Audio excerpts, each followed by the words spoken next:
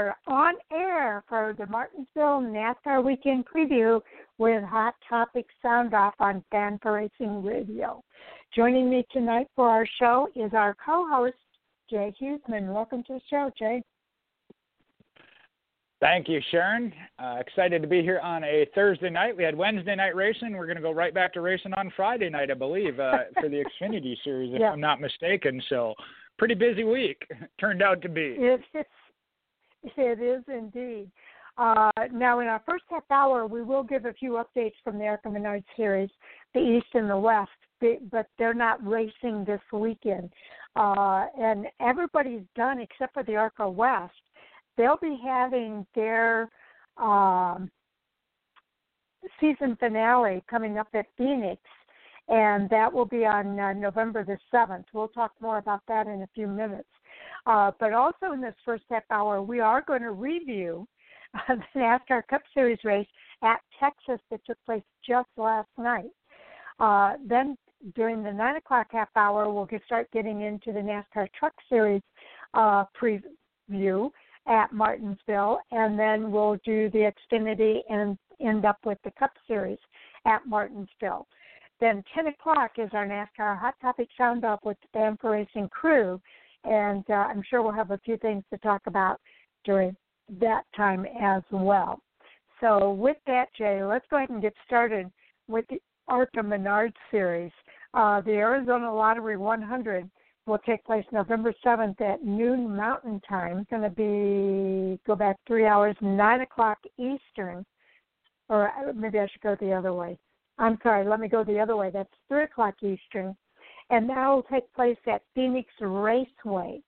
So that will be the season finale for all of the ARCA series because the ARCA Menards finished up at Kansas. The ARCA East finished up just a few weeks ago. So this is going to be it, Jay. Well, and again, they've had to work hard. Did the doubleheader over the previous weekend here. I know you guys reviewed that on Tuesday. Little bit of a shuffle up there in points, but I think it's still coming down to now a two-driver race there between Jesse Love and Blaine Perkins. But I love the fact that we're seeing a couple other drivers getting the wins, Gracie Trotter as well as Gio Scalzi. So, and at points, it's 14 points, I believe, can be made up in one race. Going to be tight, and obviously the way those two have been running throughout the year, it's going to be even tighter. I don't know that 14 points is going to be overcome, but you never know what happens. Sometimes you try and race on Sunday and you don't until Wednesday, so anything can happen. Anything can happen, without a doubt. Yeah, we've got Jesse Love in the lead. 14 points behind him is Blaine Perkins. Gracie Trotter, who won a race earlier this year, she is in third place, 36 points back. And Gio Scalzi is in fourth place, along with Trevor Huddleston, who is in fifth place. 48 points from first to fifth, and the points in between there are a little bit tight. So I know these guys are going to be going for the best finish they can get at this race at Phoenix. So I hope they're resting up because it's going to be an exciting race at Phoenix. Well, and I got to apologize there. Taylor Gray, one of the ones winning over this past weekend. Gracie Trotter was 2 weeks ago. It was Gio Scalzi and Taylor Gray. I know Gray isn't as far up in the points, doesn't have the same amount of starts. So I apologize for leaving him out as a winner this past weekend. That's all right. It was Gio Scalzi who we had on the show on Tuesday night, and I'm trying to get Taylor Gray, but I'm not sure if it's going to work out or not. It didn't work out for tonight, so I'm hoping we can work it out for Taylor Gray to be on the show for Monday night. So stay tuned for that because I'd love to chat with him about that victory. It was almost redemption because Gio Scalzi kind of did the bump and run on Taylor Gray at All-American Speedway in order to get his victory. Well, it could be interesting. Maybe it's better you didn't have them both on the same night. But it's one of those that, racers understand it happened. It wasn't a brutal, what I would call a dump and run by any means. There definitely was some contact and aggression, but I'm sure that Gray felt that was redemption indeed. Yes, to come back and dominate the way he did at Kern County, to be able to get that win was pretty fantastic to see. But now we've got several drivers that have victories, including Jesse Love and Blaine Perkins. They each have 3 wins. You've got Gracie Trotter and Gio Salzi along with Taylor Gray. It's not just those top 2 with wins anymore. The other drivers have been pulling off some victories here. So it is going to be interesting to see what happens when we get to Phoenix here. Just to kind of recap what's happened with the ARCA Menards Series and with the ARCA East Series. The ARCA Menards Series, Brett Holmes ended up being the winner over Michael Self by just 12 points. Haley Deegan won the Rookie of the Year award. Drew Dollar and Ty Gibbs rounds out the F5 there. So pretty interesting contest there for the ARCA Menards Series as well. That one did, and it came down to the end of the year. It's one of those of you don't even know where to feel. I love the fact that Brett Holmes got a championship. We've talked about him and his possible future in development, but we've also seen Michael Self, who got the opportunity to go full-time in the ARCA Menards Series and now has 2 runner-ups in the championship by mere points. And that's got to be rough, and you got to feel for him. We've seen him throughout a year, the emotions he has from race to race, to go through that second championship and come up runner-up again. You kind of feel bad at the same time you're celebrating for Brett Holmes. Yes, indeed. And in the East, it was Sam Mayer. He's going to be racing in the Truck Series this weekend. So he won back-to-back championships in the East. Ty Gibbs came in second, 32 points back. Then it was Nick Sanchez with Rev Racing, Parker Retzlaff, and Mason Diaz rounds out the top 5 there for the ARCA Menards Series East. So Sam Mayer pretty much dominated that series all season long. In that case, I would say I celebrate Sam Mayer. The one I feel bad for is the rest of the field because they didn't stand a chance. He put an absolute whooping on them. He did. He had 5 wins, 6 top 5s, and 6 top 10s, 2 pole awards. He led 381 laps, the most of the series. He really was phenomenal this season, and that second championship is certainly well-deserved. Yeah, most certainly. It was deserved, and he definitely earned it. Like I said, there were some others within that series that had very good years, but compared to his was just phenomenal. They obviously come up a lot short. I can't even say a little short because, like I said, he just had one of those magical years and well-deserved. I mean, he's put in his time, and he's earned where he's going to be next year with Junior Motorsports, part-time with a full-time ride in 2022, as well as these truck starts. I mean, we've seen his advancement that we knew that was coming. Yeah, absolutely. So, okay, this is going to be it, though. This race, the Arizona Lottery 100 on November the 7th at Phoenix Raceway. That's going to be it for the ARCA Menards Series, and all 3 series will be in the books, and we'll know who the champion is for the ARCA Menards Series West. We're going to be reviewing Martinsville this weekend and then Phoenix next week. And that's going to be it for us as well, Jay. So the season is really winding down here. Yeah, that's again, it comes to that part of the year where we do feel a little bit of sadness. I know everybody needs that break as the NASCAR off season is semi-short compared to other sports, but you still do need that break, but it is kind of a disheartening. The crew we've had together here at Fan4Racing Blog and Radio have such a good time with it. So, but that just leads to the anticipation to the start of next year. Yes, indeed. Let's go ahead and review now the Texas Motor Speedway NASCAR Cup Series race because they finally got that race in on Wednesday night. Kyle Busch finally went to victory lane for this year at age 35 in the number 18 Skittle Zombie Toyota with Joe Gibbs Racing with crew chief Adam Stevens. It was his 57th victory in 569 Cup Series races, his first victory and 19th top 10 finish this year. It was his fourth victory and 17th top 10 finish in 31 races at Texas Motor Speedway. Martin Truex Jr. came in second, posting his 17th top 10 finish in 32 races at Texas, and it is his 22nd top 10 finish this year. Christopher Bell finished third. It was his first top 10 finish in 3 races at Texas, and he was the highest finishing rookie. To finish out the top 10, you had Ryan Blaney coming in fourth place, Alex Bowman rounding out the top 5. The next 5 drivers were Kurt Busch, Matt DiBenedetto, Denny Hamlin. Oh, I missed Brad Keselowski. Brad Keselowski was 6th. Then it was Kurt Busch, Matt DiBenedetto, Denny Hamlin, and Joey Logano rounds out the top 10 drivers.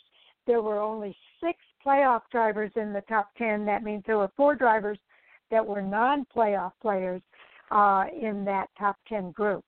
So your thoughts about the group there, Jay? Well, start at the top, I guess. Kyle Busch really didn't believe that he was going to go an entire year without winning. Came down to the wire. If you recall, I actually predicted that he was going to be a championship spoiler and do it. So that may still come into play. But I think it's good for the sport in a way. And I think I got this listed as a hot topic later on. But as a non-playoff driver getting that win, what it does for him and his career and his stability, if you will. But you had Martin Truex there, went to the back, had the penalty. We talked about it already on Tuesday when they were only 50 laps in, was back up in the top 5 to come home second, and that was his guaranteed ticket at the championship to win the race. But then also, top 5, you got Christopher Bell, rookie. Little late in the season, we expected maybe a little bit better things coming out of him from this year, but we have seen some progression. And then Ryan Blaney and Alex Bowman, some we haven't seen much of, and Alex Bowman's still in the playoff hunt, so it's a very important finish for him.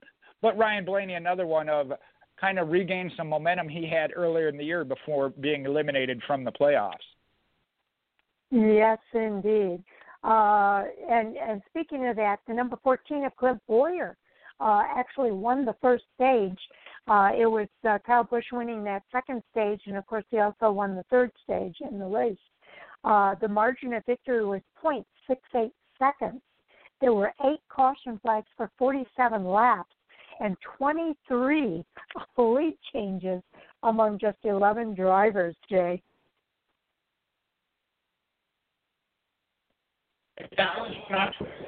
I believe maybe Jeff Gluck is one that has it up. Always asked if it was a good race. I think it was 47-53 that said it wasn't. And I'm sure some of that factors into the delays that they had. But as a whole, the race itself, I thought, was still a good race. Yes, it stinks that it took 4 days to get it done. I understand that. And the fact that NASCAR is trying to compensate or reward those fans that stuck it out. Again, we'll get to that in hot topics of what they're doing. But the race itself, I thought, was a good race. Yeah, I did too. I thought they did a good job. And kudos to everybody for their patience in kind of holding out for that. I know they had been told that they might be there through today. And fortunately, there was that window of opportunity on Wednesday night, and they were able to get the race in. So that gives them a couple of days. It's going to still be a very quick turnaround for these guys when they head to Martinsville now for the elimination race in the round of 8. So let's go over the points report here for this Cup Series. All right, let me get that pulled up here. Be following Texas now. Excuse me. Points-wise, Kevin Harvick is still your leader at 4,137. Denny Hamlin, 15 back. Brad Keselowski. Mine does not have it broken into the playoff format, though. Denny Hamlin, 15 back. Brad Keselowski, 17 back. Then you have Alex Bowman and Chase Elliott, and this is very key. They are tied at minus 42 points back from the lead at 4,095. They are in that first transfer spot because behind them is Joey Logano, and he has his victory and already locked himself in. So that means Alex Bowman and Chase Elliott being tied at 4,095 are actually 5th and 6th, both of them outside that bubble. And it'd be up, quick math here, 25 points to Brad Keselowski. So there again, it's not overcomable points-wise, but they're kind of almost in the must-win situation, or they're going to need some help from Brad Keselowski or Denny Hamlin. And then you got Martin Truex at 4,084 is 53 back, and Kurt Busch at minus 98. They were already well aware they were in the must-win situation. Martin Truex almost getting it done already, which would have put Brad Keselowski as well into the bottom position. So Martinsville is going to be so intense. I think it's going to be extremely intense. And Martinsville is one of those tracks, we talk about it all the time. People leave that track with their feelings hurt because of the nature of short track racing. There's going to be some bumping and banging, and people's feelings are going to get hurt. But put the intensity of being an elimination race where 4 of these drivers are not going to be part of the championship 4 to compete title at Phoenix, and it just makes it wild and crazy. It's going to be a wild race, I think. That's the point. I don't even know if I can fully imagine it, and especially when you talk about the drivers that can win this race. Hendrick Motorsports as a whole, always very good at Martinsville. We know Chase Elliott is. Alex Bowman, a Hendrick driver, has shown some promise there. But Brad Keselowski, and again, he's on the upper side already anyhow, Denny Hamlin, and then Martin Truex, even Kurt Busch. I know it's been a while, but Kurt Busch has some very good history at Martinsville. So 5 of the top 8, and you got a couple of drivers, Kevin Harvick, Joey Logano, that aren't even worried about it. Logano obviously good there at Martinsville. That's who him and Truex are the ones that tangled going for a victory there a few years back. So just unbelievable to even think about how possibly crazy it could get. Without a doubt. Now, I will tell you, I do have some post-race audio here from Kyle Busch. I listened to quite a bit of it, but I do want to play for the listeners at least part of this, his comments after winning for the first time this year in the NASCAR Cup Series. He drives the number 18 Skittle Zombie Toyota. Hey, Kyle, are you able to hear me all right? Oh, yeah. Awesome. Well, that's what we want. Well, thank you for taking the time to join us. Congratulations on the win tonight. Can you walk us through your run and kind of how you're feeling right now? Yeah, it was obviously much needed and very, very much a lot of relief as well, too. For me, having the opportunity to continue that win streak was certainly high on our list. And, when you fall out of the playoffs and you got nothing else to race for, that's all you have to race for is trophies and getting wins for the rest of this year. And it feels really good to be able to come here to Texas and score that win. We haven't been the best on mile and a half this year, but we've been working on it and strategizing on things that we can do to improve. And it was nice to see some of that and that fruit pay off tonight. So we're going to get right into questions for you. Let's kick things off here with Jordan Bianchi. Go ahead, Jordan. Kyle, the satisfaction of winning, how would you describe it compared to other wins in terms of the feeling? Really, it kind of felt like a championship win. When you're at Homestead and you're racing around on that final run, and every little thing that can go wrong, you feel like it's going wrong, or every little creak of the car, you think, oh, I got a flat tire when everything's fine. Today was one of those ways, and we had to save fuel that entire last stage. The beginning of the final stage, we were saving fuel there towards the end once Boyer had to pit, and then after the pit stop, the entirety after the final pit stop, I was saving fuel as well too. So there was a lot on my mind and things that we were trying to do and accomplish, obviously, with trying to stretch it. And then the other thing was just the the amount of things that can go wrong will go wrong type stuff that goes in your mind. And we had a rubber fire that was in the cockpit of the car. It was pretty much the whole final run. You know, if it was a 50-lap final run, it was there for 40 laps. I mean, it was just, a rubber fire that would light on fire and pretty much smoked me out. Like, I don't know if I'm going to pass the CO test, but we made it, so all doesn't matter now. Thank you. All right, we'll take our next question from Jeff Gluck. Go ahead, Jeff. Kyle, since it's still 2020, I was pretty sure you're going to run out of fuel on the last lap, but So did I.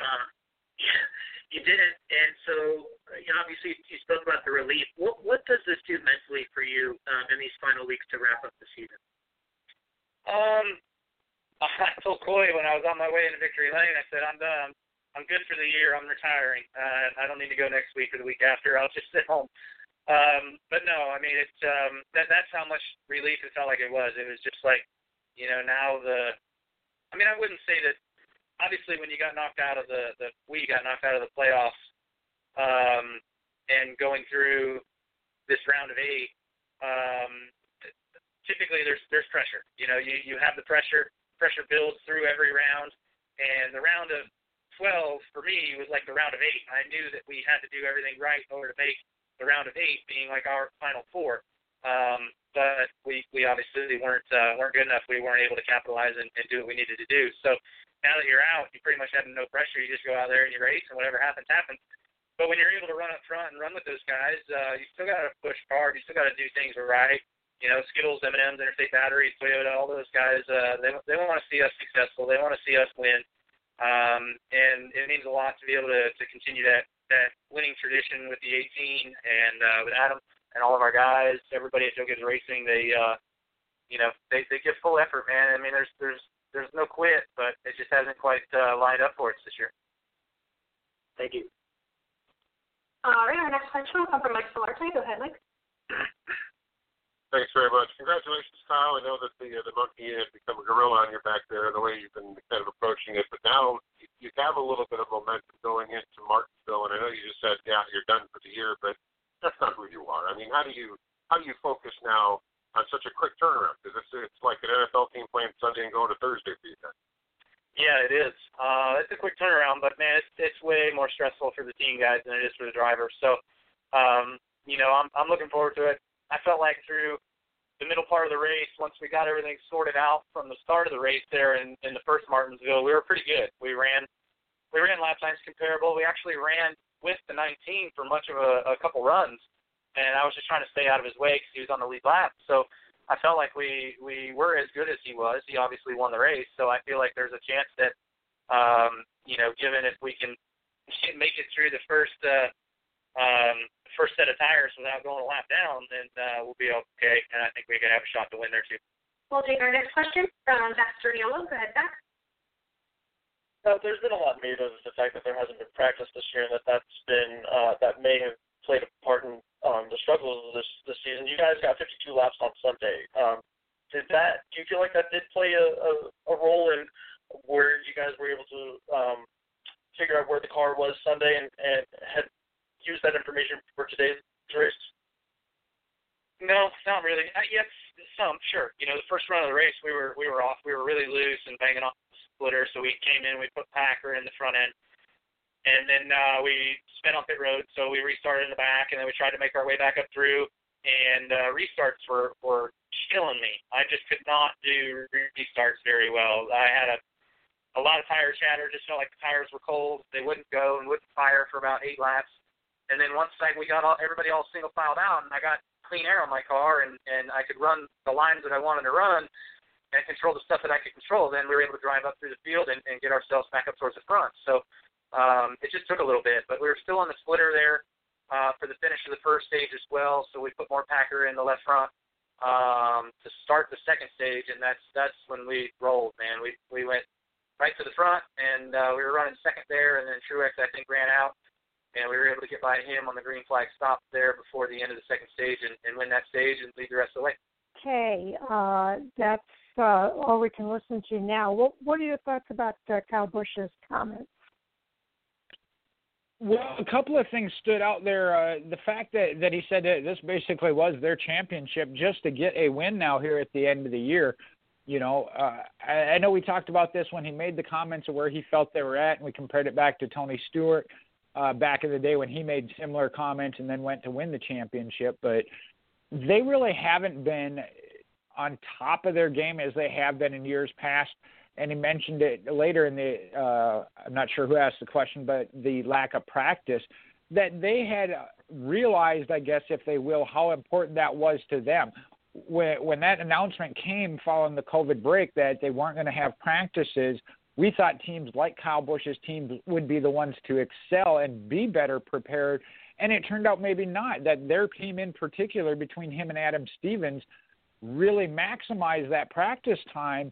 And that's where they've really found their speed and connection, because it just hasn't been here this year. And he's aware of that, and I'm sure they're working on things to move forward. But for him to talk about how that one win was just such a relief and almost like a championship was kind of humbling, if you will. And then talking about throughout the race, again, it being 2020 and the way they've run and the things they've had happen, you know, the things he said were going through his mind of run out of gas or hearing this noise. You know, and all drivers hear that in every race, but again, especially in the position he was, his win per year in this entire career, and just knowing the season they've had, I can't even imagine that as far as the things he was possibly thinking that were going to go wrong. Exactly. I thought it was a really good interview. There are a couple more things a little bit later on I might bring up in Hot Topics, but yeah, I thought that he was very humble about it, and I'm glad to know that he finally got that win off of his back. And I think he'll kind of enjoy these next two races a whole lot more. Okay, let's go ahead and move on to the Truck Series. They're going to be racing at Martinsville this weekend. And we haven't seen the Truck Series at Martinsville in a while, so this is going to be fun. The NASCAR Hall of Fame 200 on Friday, October the 30th at 8 p.m. Eastern Time. Fox Sports 1 will have the pre-race coverage starting at 7 o'clock Eastern, along with MRN and Sirius XM NASCAR Radio. They'll be racing a distance of 105.2 miles over 200 laps. The first two stages are 50 laps each. So the stage 2 ends on lap 100. The final stage will end on the last lap, which is 100 laps, and that's lap 200. So with that, we've got a couple of notes here for the Gander Outdoor Truck Series. Well, I know this doesn't say warning, but if I were the rest of the field, I would take it as such, as Sensation Sam Mayer returns. The last of the NASCAR Gander RV and Outdoor Truck Series saw Sam Mayer. He was celebrating in the Bristol Motor Speedway's Victory Lane after playing spoiler in the playoff race there at Thunder Valley and stealing a victory from the playoff contenders in just his fourth start in the series. Now, the 17-year-old from Franklin, Wisconsin, returns to drive that number 24 GMS Racing Chevrolet this weekend at Martinsville Speedway. He'll start from the 22nd position. Now, from the start of the race, though, there we got some great news. Bobby Labonte is named Grand Marshal. NASCAR Hall of Famer Bobby Labonte was named the Grand Marshal for the NASCAR Hall of Fame 200 NASCAR Gander RV and Outdoor Truck Series playoff race here at Martinsville Speedway on Friday.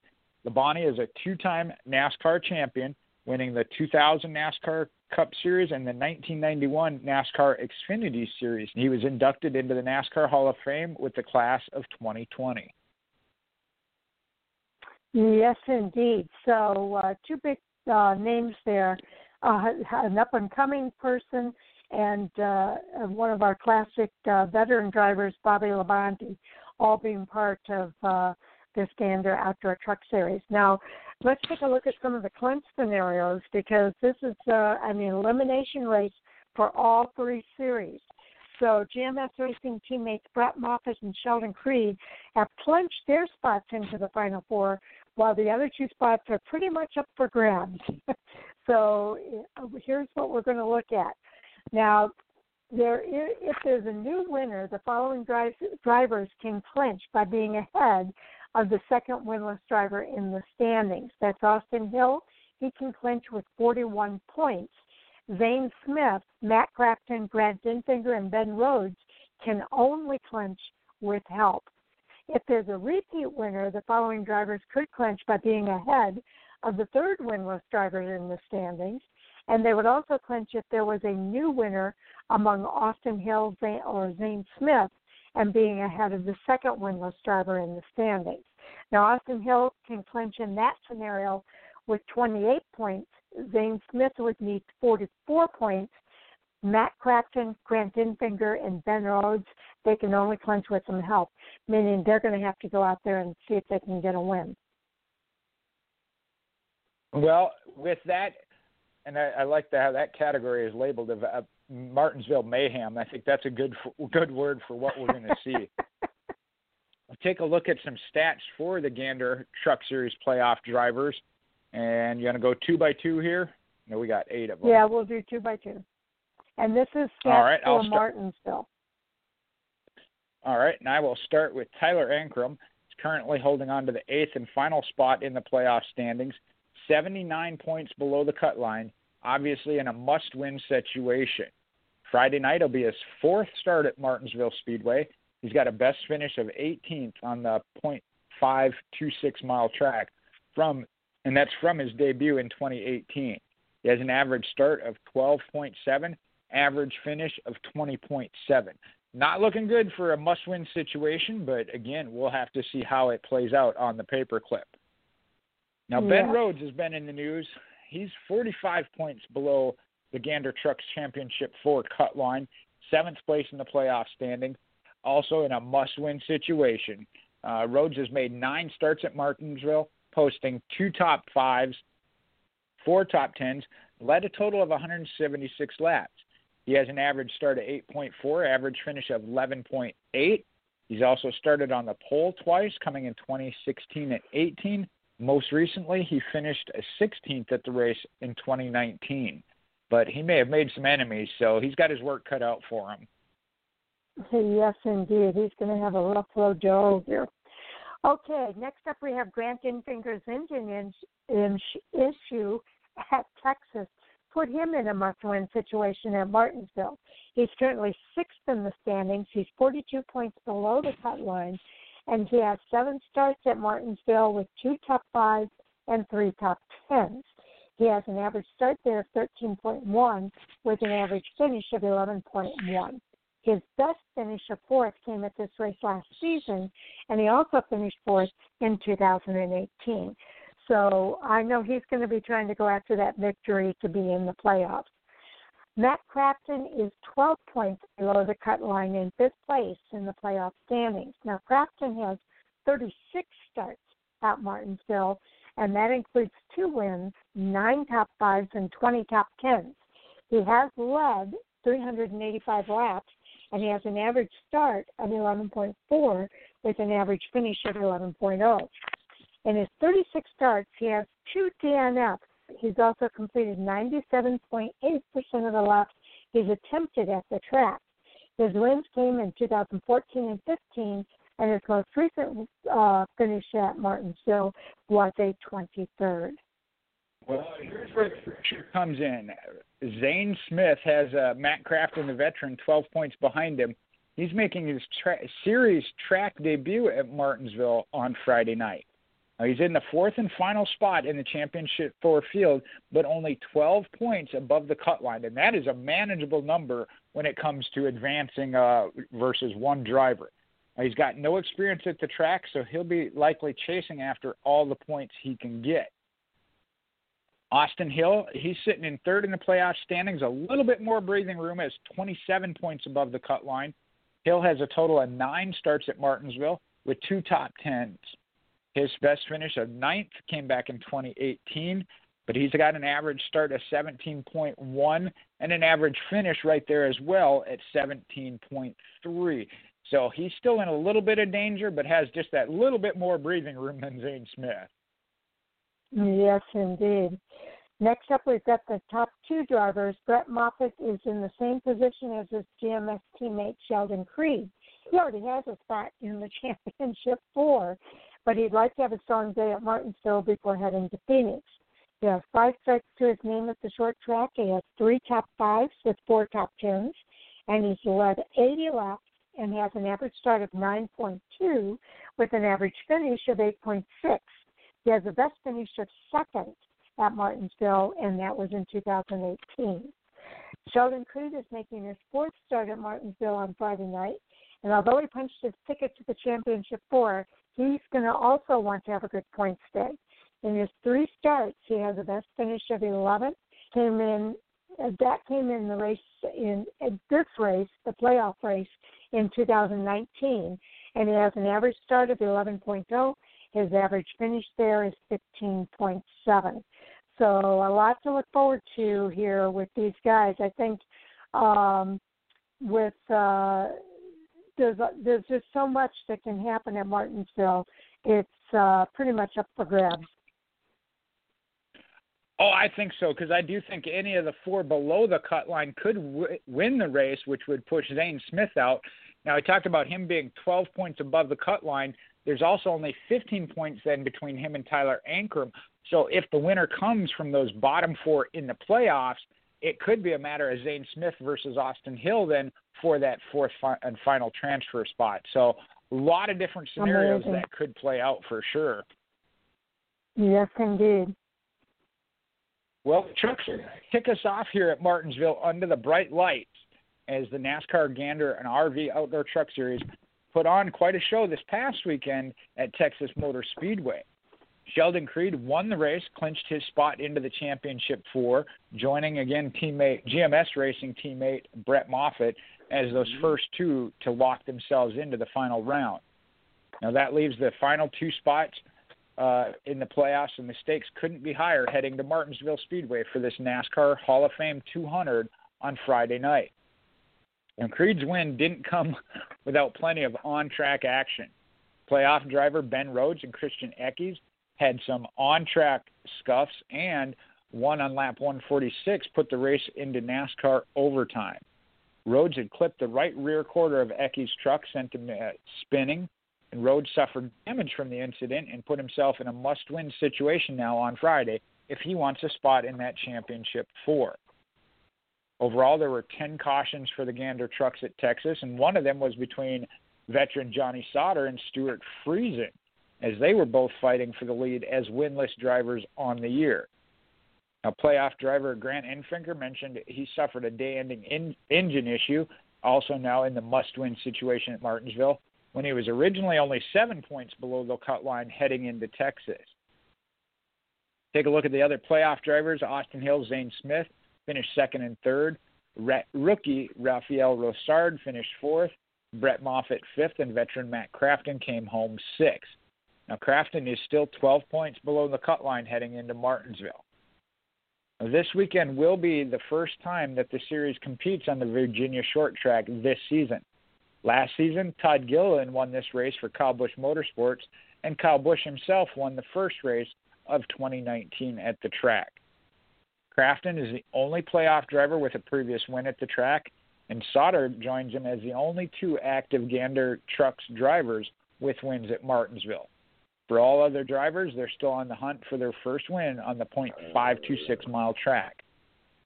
Friday evening's race, recap here, will be 105.2 miles for 200 laps, stage 1 ending on lap 50, stage 2 ending on lap 100, and the final 100 laps to end the race. Creed will start from the pole. Zane Smith will join him on the front row. Hill, Moffitt, Crafton, Tyler Ankrum, Rhodes, Enfinger, Brandon Jones, and Lassard will complete the top 10. Okay. We've got a little bit of time here, so I thought maybe I would go back.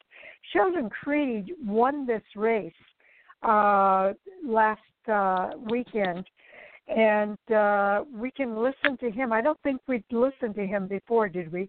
I've also got Austin Hill and Zane Smith, if you'd rather listen to them. Well, I think hearing, I don't know how long the clips are, but hearing from Zane Smith, rookie with his first start and being in the middle of a battle, 12 above the line and then 15 below Austin Hill, I think that'd be kind of interesting. Okay, it's only 3 minutes and 49 seconds, so we can probably listen to the whole segment. So let's go ahead and do that. Zane Smith in the number 21 Pit Boss Grill Chevrolet. This is after the race at Texas Motor Speedway. All right, everyone, we are now joined by our third-place finisher today, SpeedCash.com 400 at Texas Motor Speedway, driver of the number 21 GMS Racing Chevrolet, Zane Smith. Zane, go ahead and walk us through your race, maybe the end of that race. Yeah, I know clean air is king here, really everywhere, but I just fought bad tire chatter all day. We're just going to get the handle right on it, but somehow ended up third. All right. We'll go ahead and turn to questions. If you have a question, please raise your hand within the Zoom platform. We can start with Casey Campbell. Go ahead, Casey. Thanks, Jasmine. Hey, Zane, how are you? Good. What was it like out there running in Texas?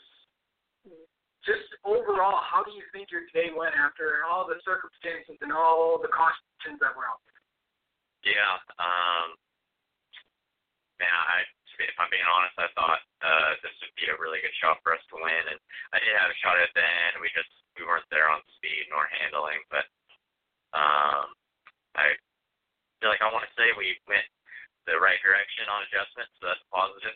And everything that happened ended up third was a positive, so take that from it. Thank you. All right, we'll go ahead and go with Bob Parker. Go ahead, Bob. You're saying you've never raced at Martinsville, is that correct? Nope, first time. So do you feel like you're at a disadvantage going into Friday night? Yeah, for sure. But I guess a lot of these places I've been here are my first time, so kind of go do what I can. Thank you. Yeah. All right, well, next goes to Sterling Price. Go ahead, Sterling. Thank you. Zane, first of all, congrats on the good run today.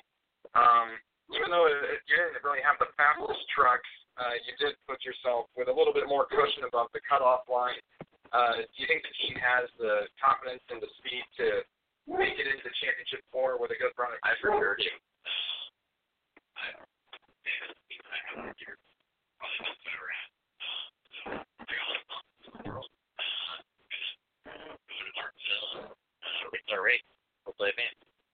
And a quick follow-up. Your teammates, Brett and Sheldon, have already locked places into the championship 4. How fulfilling is it for GMS Racing to have at least half of the championship 4 filled out, and with the good run this upcoming weekend, possibly have 3 trucks in the Final 4? Yeah, that'd be awesome. ISN Raceway is important to Maury and championship Chevrolet.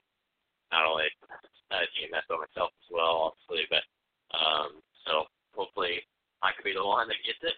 That'd be pretty big to do in my rookie year, but I don't know. I feel like I've probably exceeded expectations this year, but we just need to keep it going. Thanks, Zane. Congrats. Thank you. Do we have any additional questions for Zane? All right. Thank you, Zane, and good luck next week. Thank you. Okay, that's it for Zane Smith and his audio. Your thoughts about his comments, Jay? Well, the fact that he said he's not even sure how he got through that race where he did, but I think he was just being a little bit modest. The preparation they've put in and the way they have run this year, I would have to agree he has maybe a little bit exceeded expectations. But he's another one that we saw as he developed and moved into the Truck Series. We saw as a very talented driver, and GMS, the program they have put together, which is defined there. And I know they talked about whether or not they could have all 4 in the championship, 2 at least, possibly 3 here in this final race. Yeah, GMS has had a really good year, and it is going to be fun to see how it all ends up after Martinsville, and then, of course, for the championship this year. So stay tuned. There's more coming. And I think it's the same thing. These guys are scrappy every race weekend. So with so much on the line this weekend, I think it's going to be a lot of bumping and banging. And as I said earlier, just some hurt feelings when all is said and done. Okay. Let's go ahead and get into the Xfinity Series. They're up next here, and they'll be racing at Martinsville.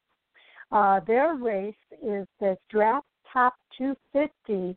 They'll be racing on Saturday, October the 31st at 3:30 p.m. Eastern Time with coverage on NBC and MRN Sirius XM NASCAR Radio.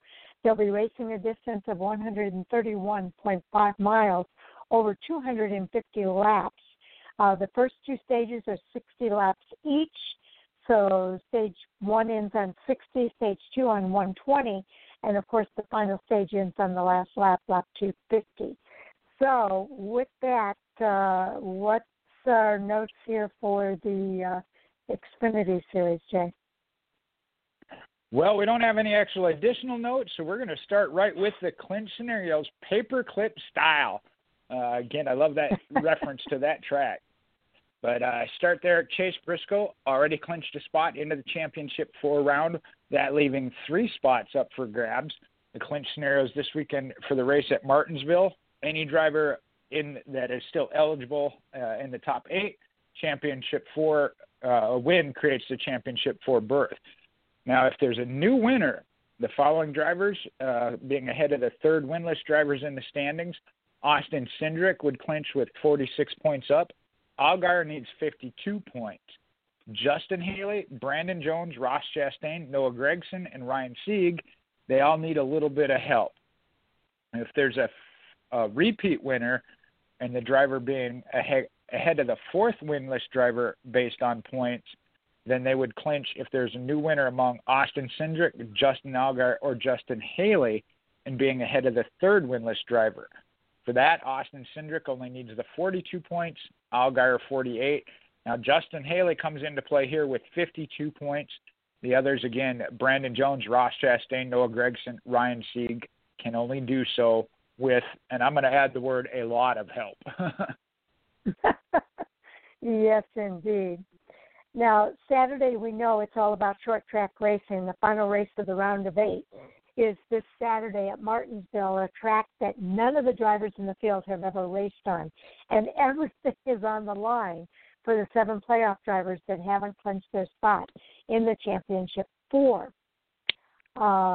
Okay, so since we don't have any stats to look at for Martinsville, specifically, let's look at the short track results from 2020.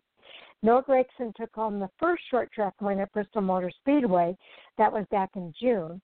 And it wasn't until September that the series raced on another short track, Richmond Raceway, and that was a doubleheader. Now, Justin Allgaier swept the weekend at Richmond in winning both of those races. And this week, after the series went back to Bristol Motor Speedway, the week after the series went back to Bristol Motor Speedway, and Chase Briscoe was victorious there. So, overall, Chase Briscoe has the 9 wins on the season, and he's got behind him Austin Cindric with 5 wins, Justin Allgaier with 3 wins, and Justin Haley with 3 wins. Also with 3 wins, but below the cut line is Brandon Jones. Then you've got the Ross Chastain with no wins this year, Noah Gragson with 2 wins, and Ryan Sieg with no wins this year.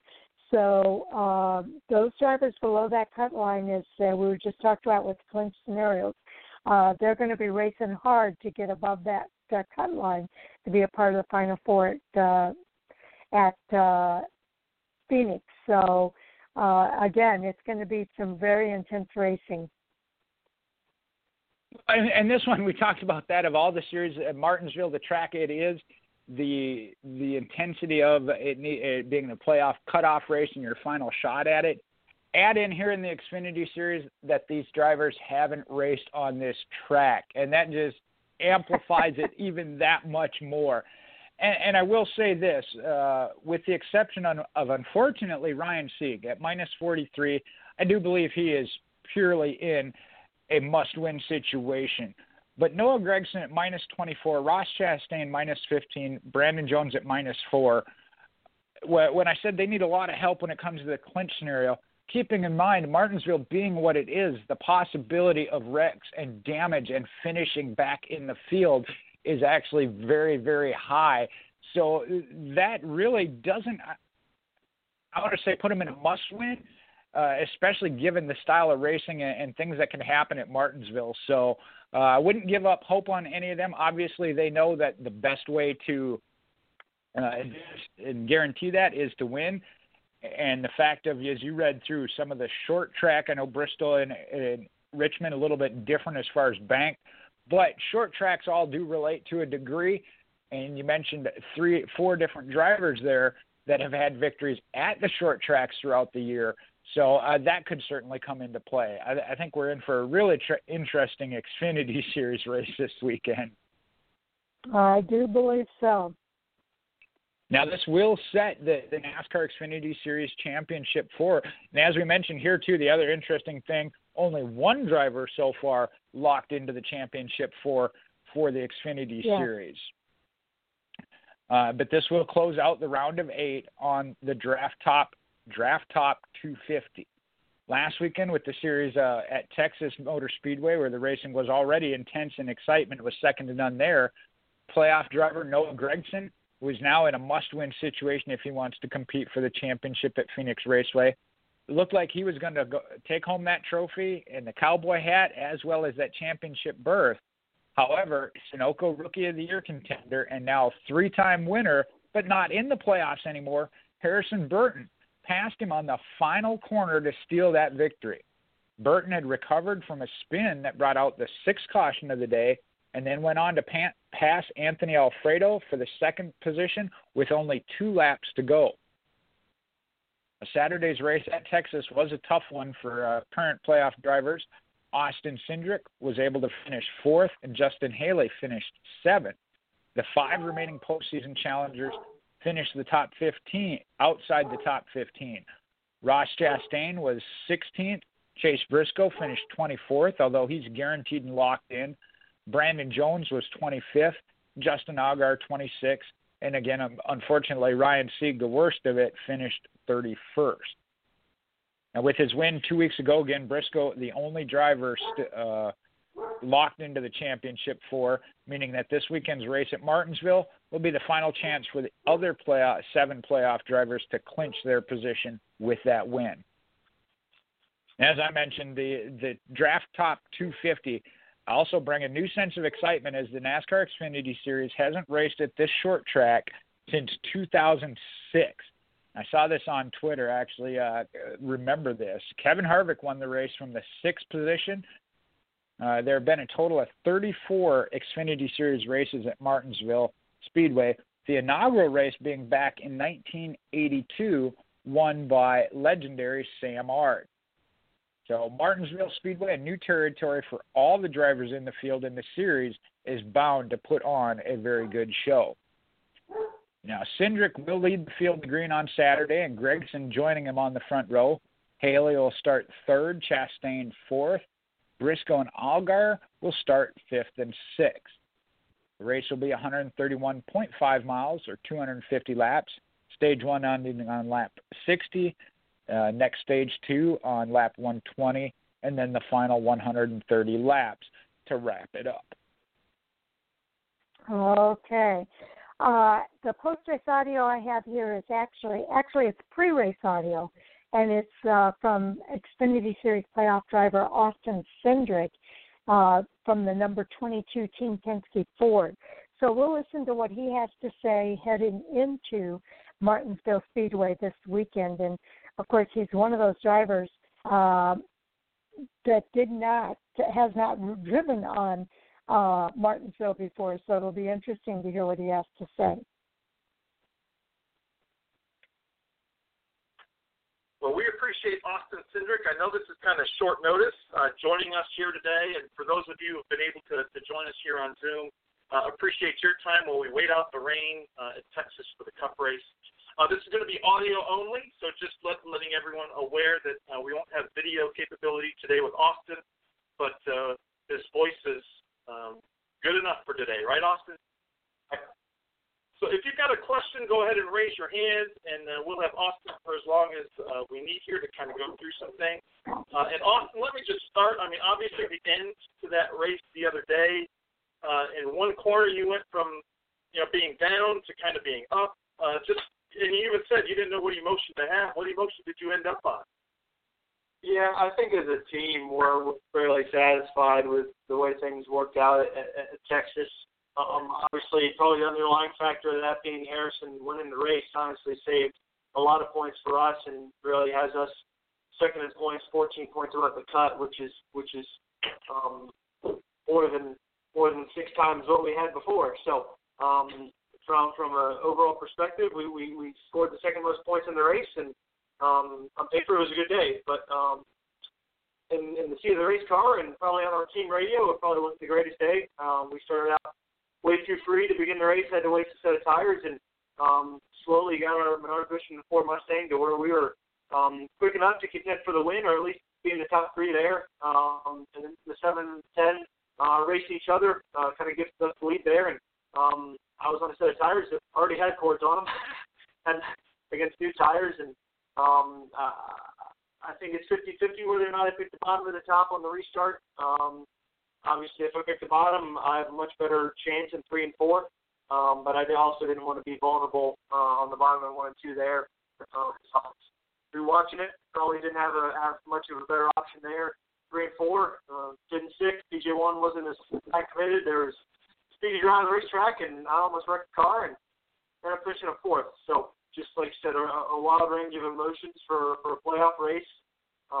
Really good heads up by my team. Coleman on the roof, and everyone keep cool heads all day, and obviously that paid dividends. But with that being said, now we go to Martinsville, which is probably the biggest unknown on the schedule, and I guess we're in a better position than anyone else other than 98, which isn't saying much given the margin of points between everybody. All right, if you've got a question for Austin, please raise your hand or send me a note in the chat box, and we'll go with Austin. Let's start with Holly King. Go ahead, Holly. How are you?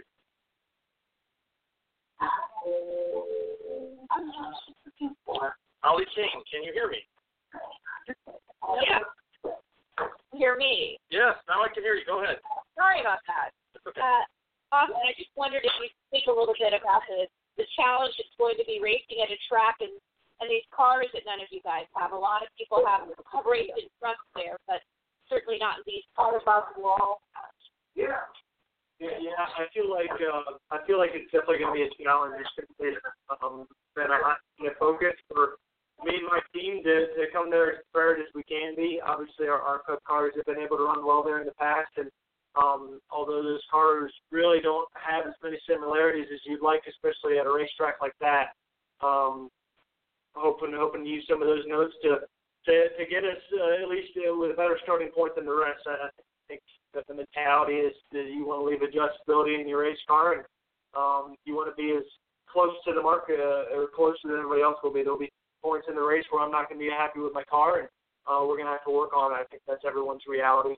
But what I understand, we're probably going to be starting on the pole, if not the front row. So I haven't been there in 3 years, so it'll be the blind leading the blind, and hopefully track position can mean something there, at least as far as getting stage points for us. I think that's probably the most critical part of our race to get out of the way to where we can just have a solid finish and advance on to what would be the most important goal of the year, which is to make the Final Four.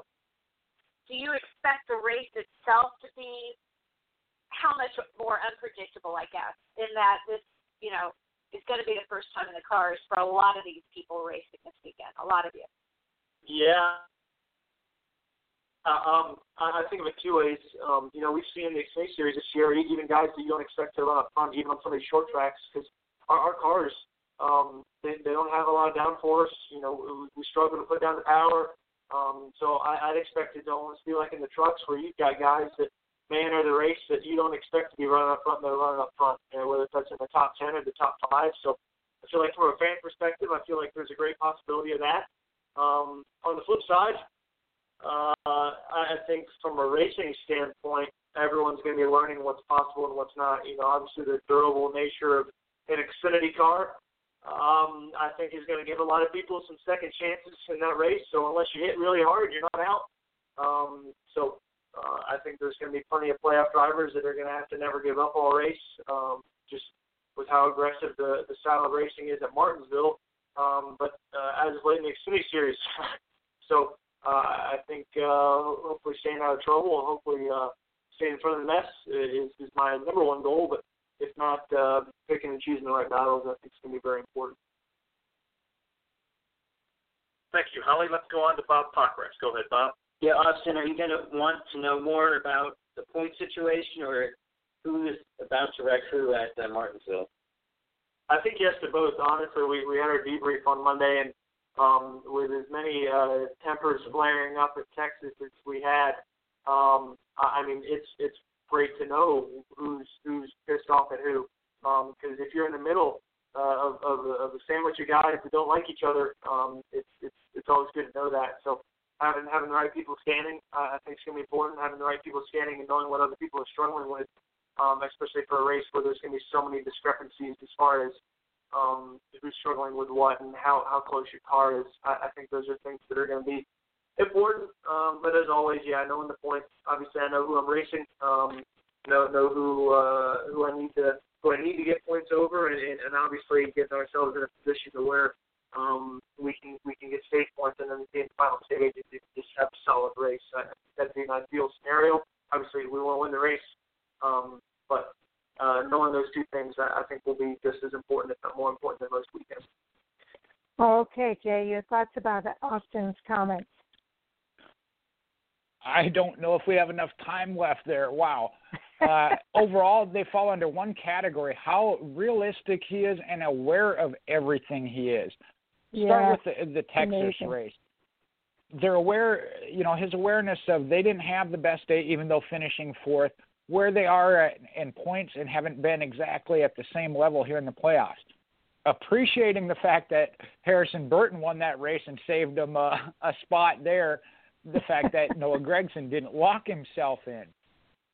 Then when we talked about Martinsville, although not being on the track, he talked about the things that they're going to need and the plan that they have. He has obviously done some very in-depth research on that, on what to expect.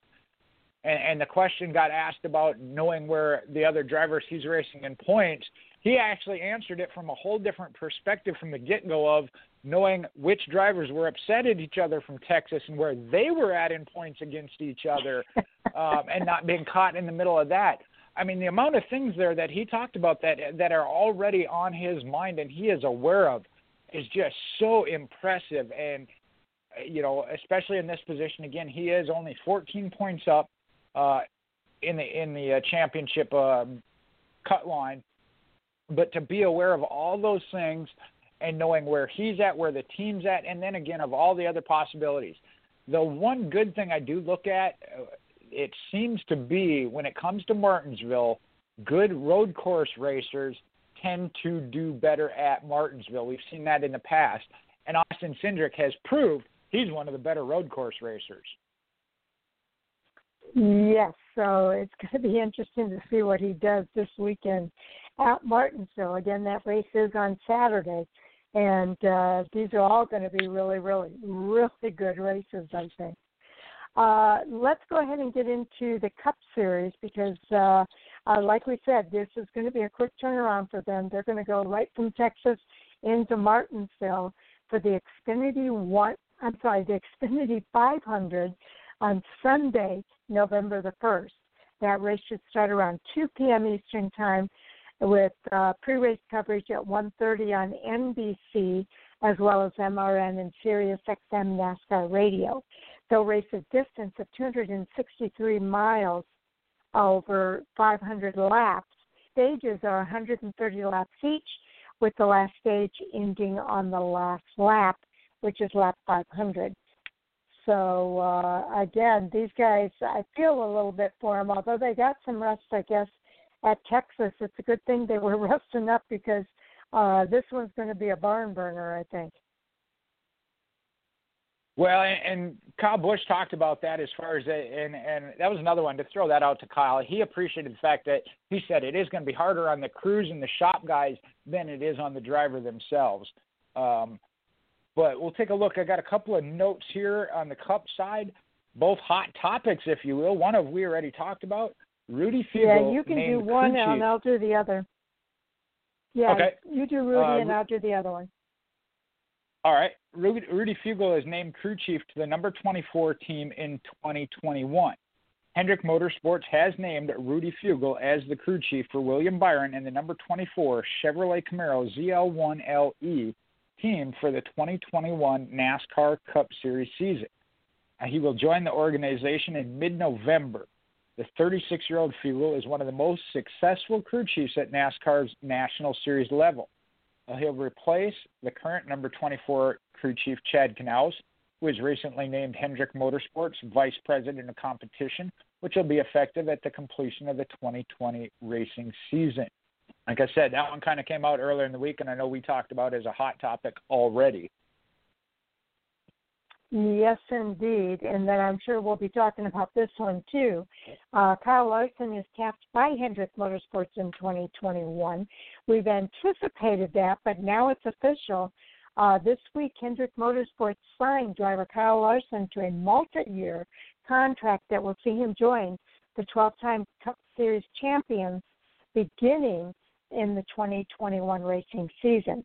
He's going to pilot the number 5 Chevrolet ZL1LE, which the organization will field for the first time since 2017.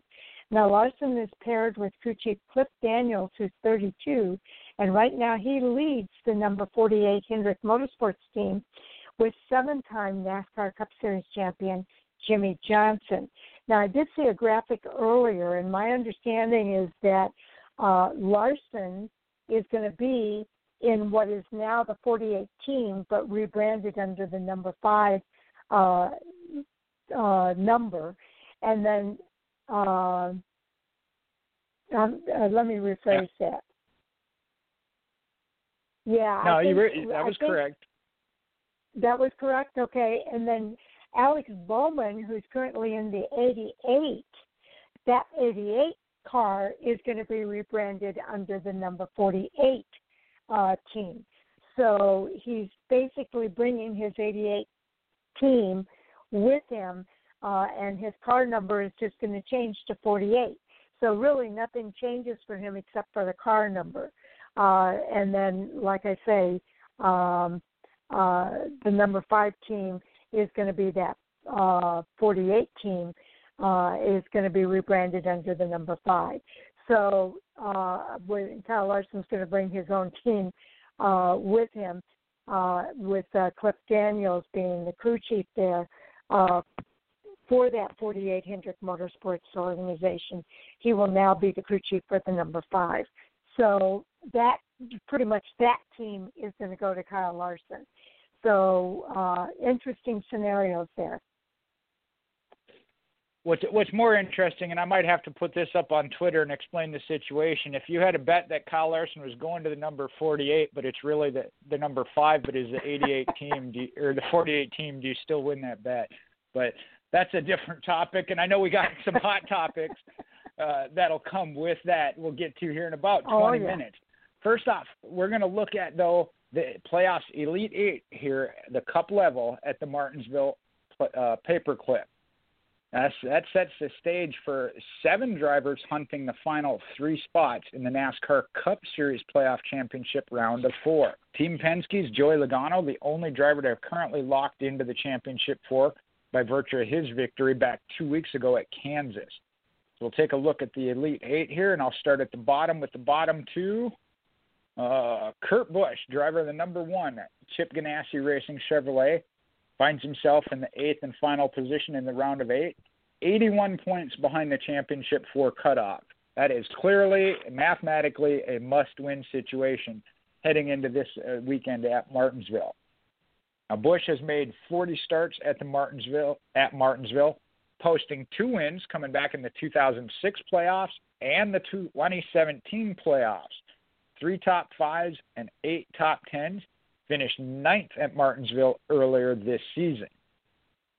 Next one up, we got Martin Truex Jr., number 19, Joe Gibbs Racing Toyota. Now, he finished second at Texas Motor Speedway on Wednesday, but still finds himself 36 points behind that Championship 4 cutoff. Now, Truex is optimistic about this weekend as Martinsville, though, as he well should be. The New Jersey native has made 29 starts at the Virginia Half Mile, winning the last 2 consecutive races, putting up a total of 7 top 5s and 13 top 10s. Okay, next up we have Chase Elliott in the number 9 Chevrolet. Right now he's tied with his Hendrick Motorsports teammate Alex Bowman in points and sits 6th in the standings. He's 25 points behind the Championship 4 cutoff. Now, Elliott looks to Martinsville in order to catapult himself if he's going to make that final round. He's made 10 season starts at Martinsville. He has posted 3 top 5s and 5 top 10s, and he finished 5th at Martinsville during this event in June of this year. Alex Bowman in the number 88 Hendrick Motorsports Chevrolet hangs on to the 5th spot in the NASCAR Cup Series playoffs. Again, he's 25 points back along with his teammate from Team Penske's Brad Keselowski, who sits in the final transfer spot. Now, Bowman has made 9 series starts at Martinsville. He's posted 2 top 10 finishes there, including his career best finish of 6th that he posted earlier this year at the 0.526-mile track. Team Penske Ford, Brad Keselowski, he's clinging to the 4th and final transfer spot into the Championship 4 round by a mere 25 points over the pair of Hendrick Motorsports drivers that are first outside the cutoff line. Keselowski will start from the pole this weekend at Martinsville, a speedway where track position is very key. Keselowski has made 21 starts at Martinsville, collecting 2 wins coming in the spring of 17 as well as in the spring of 17 and 19. Has a total of 10 top 5s and 15 top 10s. Key point here, he finished 3rd in the Martinsville race earlier this season. And we got Denny Hamlin, driver of the number 11 Joe Gibbs Racing Toyota. He's grasping to a 27-point lead over the NASCAR Cup Series playoff Championship 4 round cutoff. Hamlin's resume at Martinsville is the most promising among the 8 remaining playoff drivers. The Virginia native has made 29 series starts at the Paperclip, posting 4 poles, 5 wins, 28 spring race, 2009 playoffs, 2010 did a sweep on the year, and then the 2015 spring race. He's got a total of 15 top 5s and 21 top 10s. Unfortunately, his finish of 24th at Martinsville earlier this season doesn't look good heading into this one. Okay, next we'll look at the top 2 drivers, starting with Kevin Harvick in the number 4 Stewart-Haas Racing Ford. Now, he right now has a 42-point edge on the NASCAR Cup Series Playoff Championship 4 round cutoff. The Californian Harvick heads to Martinsville this weekend, having made 38 starts at the track and posting 1 win in 2011. He has 5 top 5s and 19 top 10s. He finished 15th at Martinsville back in June. Joey Logano in the number 22 Team Penske Ford is right now locked into the Championship 4 thanks to his win at Kansas to open the round of 8 playoff. Looking towards Martinsville, though, Logano has made 23 starts, putting up 5 poles. He has 1 win in the 2018 playoff race, 7 top 5s, and 11 top 10s. He finished 4th at Martinsville earlier this season. So these drivers are going to be a lot to watch this weekend. Okay, now fighting for a spot. The previous drivers that raced their way into the Championship 4. Why don't we start? We'll go top down on this one and every other one, Jay. All right. Okay, in 2014, heading to Phoenix Raceway, the 9th race of the playoffs, Kevin Harvick was ranked 8th in the standings, 6 points back from NASCAR Hall of Famer Jeff Gordon in the 4th and final transfer spot to the Championship 4 round. Now, Harvick won the race at Phoenix and automatically advanced to the final round. Jeff Gordon finished runner-up, but it wasn't enough, and he was bounced out of the playoffs. Harvick would go on to win his first NASCAR Cup Series title then in 2014. Moving up to 2015, the 4 drivers below the Championship 4 round cut line heading into that 9th race of the 2015 NASCAR Cup Series playoffs round of 8 elimination was still at Phoenix Raceway at that time. You had Carl Edwards, that was -7 from the cutoff, Brad Keselowski -19, Kurt Busch -28, and Joey Logano at -63. All failed to advance to the Championship 4 and were eliminated from the playoffs following the Phoenix race. At Phoenix, Logano finished 3rd, Kurt Busch 7th, Keselowski 9th, while Carl Edwards came home 12th.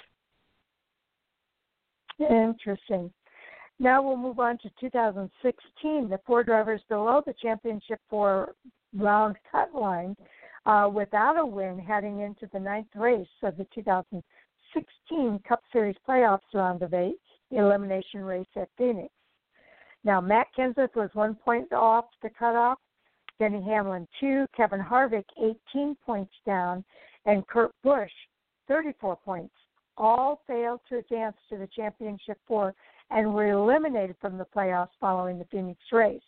At Phoenix, Harvick finished 4th, Kurt Busch finished 5th, Hamlin finished 7th, and Matt Kenseth finished in 21st place. All right, 2017, the 4 drivers below the cut line into the 9th race there, again, was still at Phoenix Raceway. Denny Hamlin was -19, Ryan Blaney -22, Chase Elliott -49, and Jimmy Johnson at -51. Unfortunately, the theme is the same. All 4 failed to advance to the Championship 4 and eliminated from the playoffs. At Phoenix, Elliott was 2nd, was that close to making it, but came up short. Blaney 17th, Hamlin 35th, and Johnson 39th. In 2018, the 4 drivers below the cut line headed into Phoenix Raceway were Kurt Busch at -3, Chase Elliott -17, Eric Almirola -35, and Clint Bowyer -51. Again, all failed to advance to the Championship 4 and were eliminated following the Phoenix race. At Phoenix, Almirola finished 4th, Elliott finished 23rd, Kurt Busch finished 32nd, and Clint Bowyer finished in 35th place. All right. Well, last year, 2019, this was only the 2nd time it's been done. Heading into the Phoenix Raceway, the 9th race of the playoffs, Denny Hamlin was ranked 5th in the playoff standings, 20 points back from Joey Logano in the 4th and final transfer position to the Championship 4. Hamlin won the race at Phoenix and automatically advanced himself to the final round. And that left Joey Logano, who finished 9th, with not enough points and tossed out of the playoffs. Hamlin would go on to finish the season in the 4th spot in the championship standings. So, 14 and 19 kind of bookending this format where it's had a driver advance in this final cutoff race. Exactly. Okay, now let's look at the clinch scenarios, Jay. All right. So let's see. With just 3 spots remaining in this season's NASCAR Championship 4, this weekend's Xfinity 500 at Martinsville Speedway, the last chance for 7 drivers not locked in to vie for those spots to battle for the chance at the 2021 Bill France Cup. next weekend, with Phoenix now being the final race. No Team Penske's Joey Logano, the only driver in the round of 8 that has locked himself into the championship 4. So on clinch scenarios, winner, you obviously advance. But if there's a new winner, the drivers that could clinch by being ahead of the third winless driver in the standings, Kevin Harvick needs only 37 points. Denny Hamlin needs 53. Brad Keselowski would need 55. Alex Bowman, Chase Elliott, and Martin Truex can only do so with help. If there's a repeat winner, the following drivers could be ahead of the fourth winless driver in the standings, and they would also clinch if there's a new winner among Kevin Harvick, Denny Hamlin, or Brad Keselowski, and then being ahead of the third winless driver. For Kevin Harvick, that's a mere 14 points, which is almost a lock. Denny Hamlin needs 29 points. Brad Keselowski would need 31. And that leaves Alex Bowman, Chase Elliott, and Martin Truex, the ones needing help. And again, any one of the drivers still remaining can clinch with a win on their own. All right. Next, we'll move on to, this is a very long piece here. We may have to break this up, Jay. All right.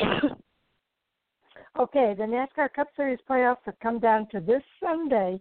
It's the playoff round of 8, the elimination race at Martinsville Speedway.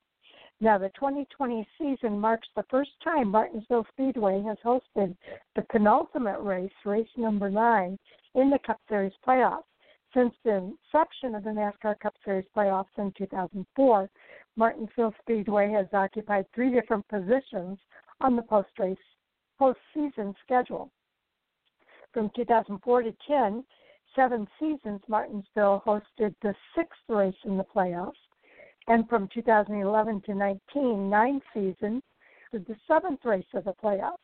Martinsville Speedway is the 3rd different track to host the 9th race of the NASCAR Cup Series playoffs, joining Darlington Raceway in 2004 and Phoenix Raceway from 2005 to 2019.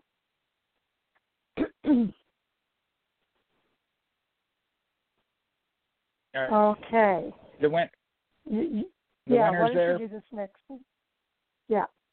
All right. The Martinsville playoff race winners, starting from 2019 going backwards. Martin Truex Jr. in 2019, Joey Logano in 2018. 2017, it was Kyle Busch. 2016, Jimmy Johnson. Back at 15, it was Jeff Gordon. Dale Earnhardt Jr. did it in 2014.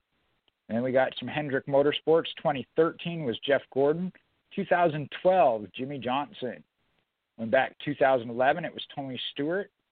Denny Hamlin did it in 2010 and 9. And then we had a streak here, 2008, 2007, 2006. It was Jimmy Johnson. Jimmy Johnson also did it in 2004.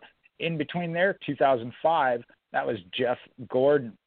So a total of 8 different drivers have won a NASCAR Cup Series playoff race at Martinsville Speedway, led by Jimmy Johnson with 6 victories on the .526 mile track.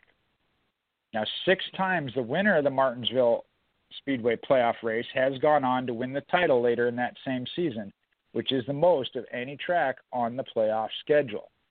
In 2006, Jimmy Johnson won from the 9th starting spot at Martinsville Speedway, went on to win his first of 7 NASCAR Cup Series championships. It was only his win during the 2016 playoffs. It was his only win during the 2006 playoffs, In 2007, Johnson won from the 4th starting position at Martinsville, went on to win his 2nd consecutive NASCAR Cup Series championship. Then the playoff victory was the first of a record-setting 4 straight postseason wins during that 2007 playoffs. He won at Martinsville, Atlanta, Texas, and Phoenix. In 2008, still Jimmy Johnson won from the starting position at Martinsville, where qualifying was canceled, but then went on to win his 3rd consecutive NASCAR Cup Series championship. Win was his 2nd of 3 victories during this 2008 playoffs. Jumping up to 2011, it was Tony Stewart, won from the 4th starting spot at Martinsville, went on to win his 3rd Cup Series championship. That win was one of a record-setting 5 playoff victories for Stewart during that 2011 postseason. And in 2016, it was back to Jimmy Johnson. He won from the 3rd starting spot, went on to win his record-tying 7th NASCAR Cup Series championship. The win that year was his 2nd of 3 playoff victories during the 2016 season. In 2018, it was Joey Logano's turn as he won from the 10th starting position and went on to win his 1st NASCAR Cup Series championship. And that win was the 1st of 2 playoff victories during his 2018 championship run. Now, Team Penske's Logano, again, the only current driver to be locked into the 2021, or that should be 2020, Cup Series championship for due to his Kansas Speedway to open the round of 8. The worst finish of a playoff. I got 2 more here. The worst finish in a playoff race at Martinsville Speedway by a driver that went on to win the title later in the same year is held by Kevin Harvick, finished 33rd, and that was in 2014.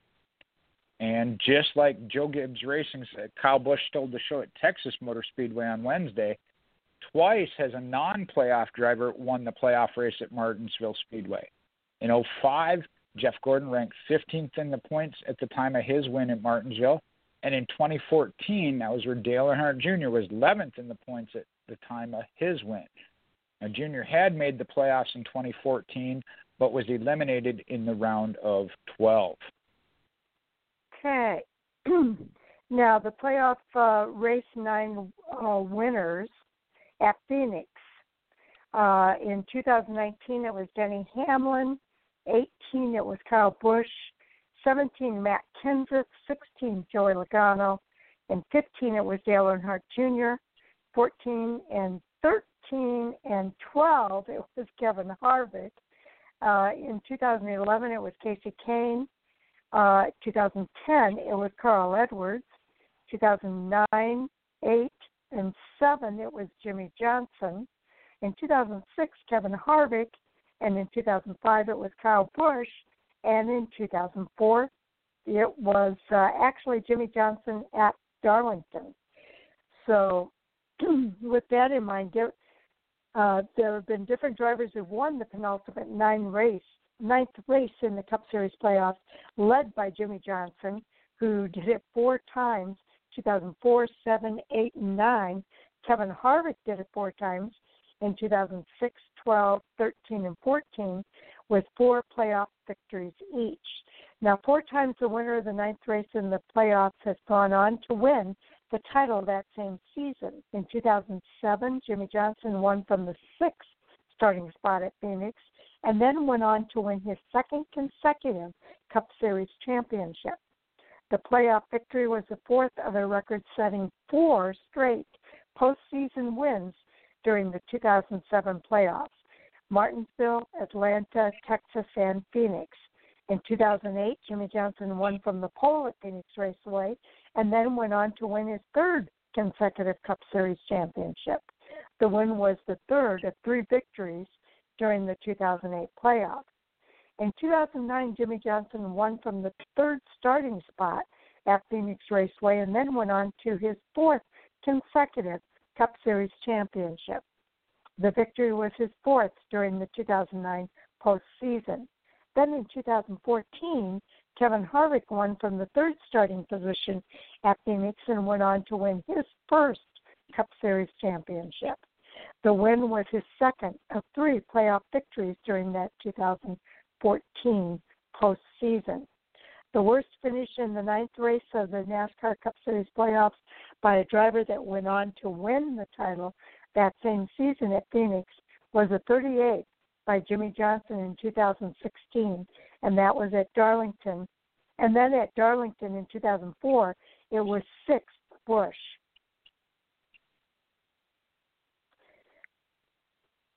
Okay, 4 non-playoff drivers have won the 9th playoff race in the Cup Series postseason. In 2005, Kyle Busch was ranked 19th in points. Well, let's go ahead and skip this part because Actually, I just noticed that we are past the top of the hour, which means it's time for us to get into our NASCAR Hot Topics Roundup. Unfortunately, Andy will not be able to join us tonight, but we do have joining us for Hot Topics tonight, Mike Orzel. So welcome to the show, Mike. Hello. Okay. What's up, Mike?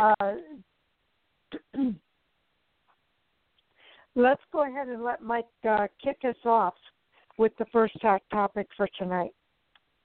All right. Obviously, it's only been 2 days since the last show, so there wasn't a whole lot going on, but there was one really, really, really big story. We did finally find out that Kyle Larson has joined Hendrick Motorsports. He will be driving the car that is currently owned by the 4-time NASCAR Cup Series driving champion and 7-time NASCAR Owners champion Jeff Gordon. The car will be renumbered to the number 5 and will maintain most of the hardware and team from the current 48 car. But that car will be renumbered to the number 5 for Kyle Larson driving under the Hendrick Motorsports banner next year. Okay. So, Jay, what do you have to say? I still think I won the bet. Yeah. Essentially, I don't know if this is a hot topic. I think it's kind of a lukewarm topic at this point. We have talked about it for how many months, I'd say. It was highly anticipated. That's where all the smoke was coming from. The fire's been put out now. It's official, and I like to see it. I hope that Kyle does do well there. I still have questions on, and I didn't get a chance to watch his interview. I know he did talk about with what his outside racing activities would be allowed. I know he has opted to not run his own sprint car team. He is selling or shutting down his World Outlaw sprint car team going into next season. I saw that prior to this announcement, which kind of led me to believe, again, there is some restriction by Hendrick. How limited it is, we'll have to wait and see. And I say I didn't get a chance to watch his interview because I do think he did address that some, that it's part of the negotiation anyway. But I think he's going to be a good fit to Hendrick Motorsports. It is one that I think the atmosphere there is maybe a little different than where he has worked before, and it could really help him as a driver as well. And I think back to when Dale Earnhardt Jr. first came over to Hendrick Motorsports. He was kind of a hands-off type driver. He showed up, drove the car, and went home. And Jr. self-admittedly said that he had to change that the atmosphere at Hendrick was a little different there. And that's one I know, having interviewed Kyle Larson before personally, he talks about that. I think we might see a change in that, where we see Kyle Larson become more of a technical and mechanical type driver and be more aware of the car setups, and that can only help a driver. So I think this is going to be a real good thing for both Kyle Larson. Hopefully resets his career and he can put the past here behind him, as well as Hendrick Motorsports. Again, whether they're a championship contender next year, don't know, but it is a multi-year contract. I think we will see that team battling for a championship down the road. Yeah, I think this is a good move. It's finally official. We've talked about it, like you said, several times leading up to this. Kyle Larson now becomes the oldest driver at Hendrick Motorsports, so this gives him a good chance to come in there as a mentor. Not that these guys necessarily need a mentor, but he can take a leadership role within that organization. And this is a good opportunity. I heard the same thing that you did, that he's selling the sprint car team. As we all know, Hendrick Motorsports does not like the extracurricular activity outside of what they're doing with NASCAR, because he doesn't want to take the chance of them getting hurt and affecting their NASCAR Cup career. So I think that's interesting that he's selling the team, and that I think he's going to be focusing on the NASCAR Cup Series side of it.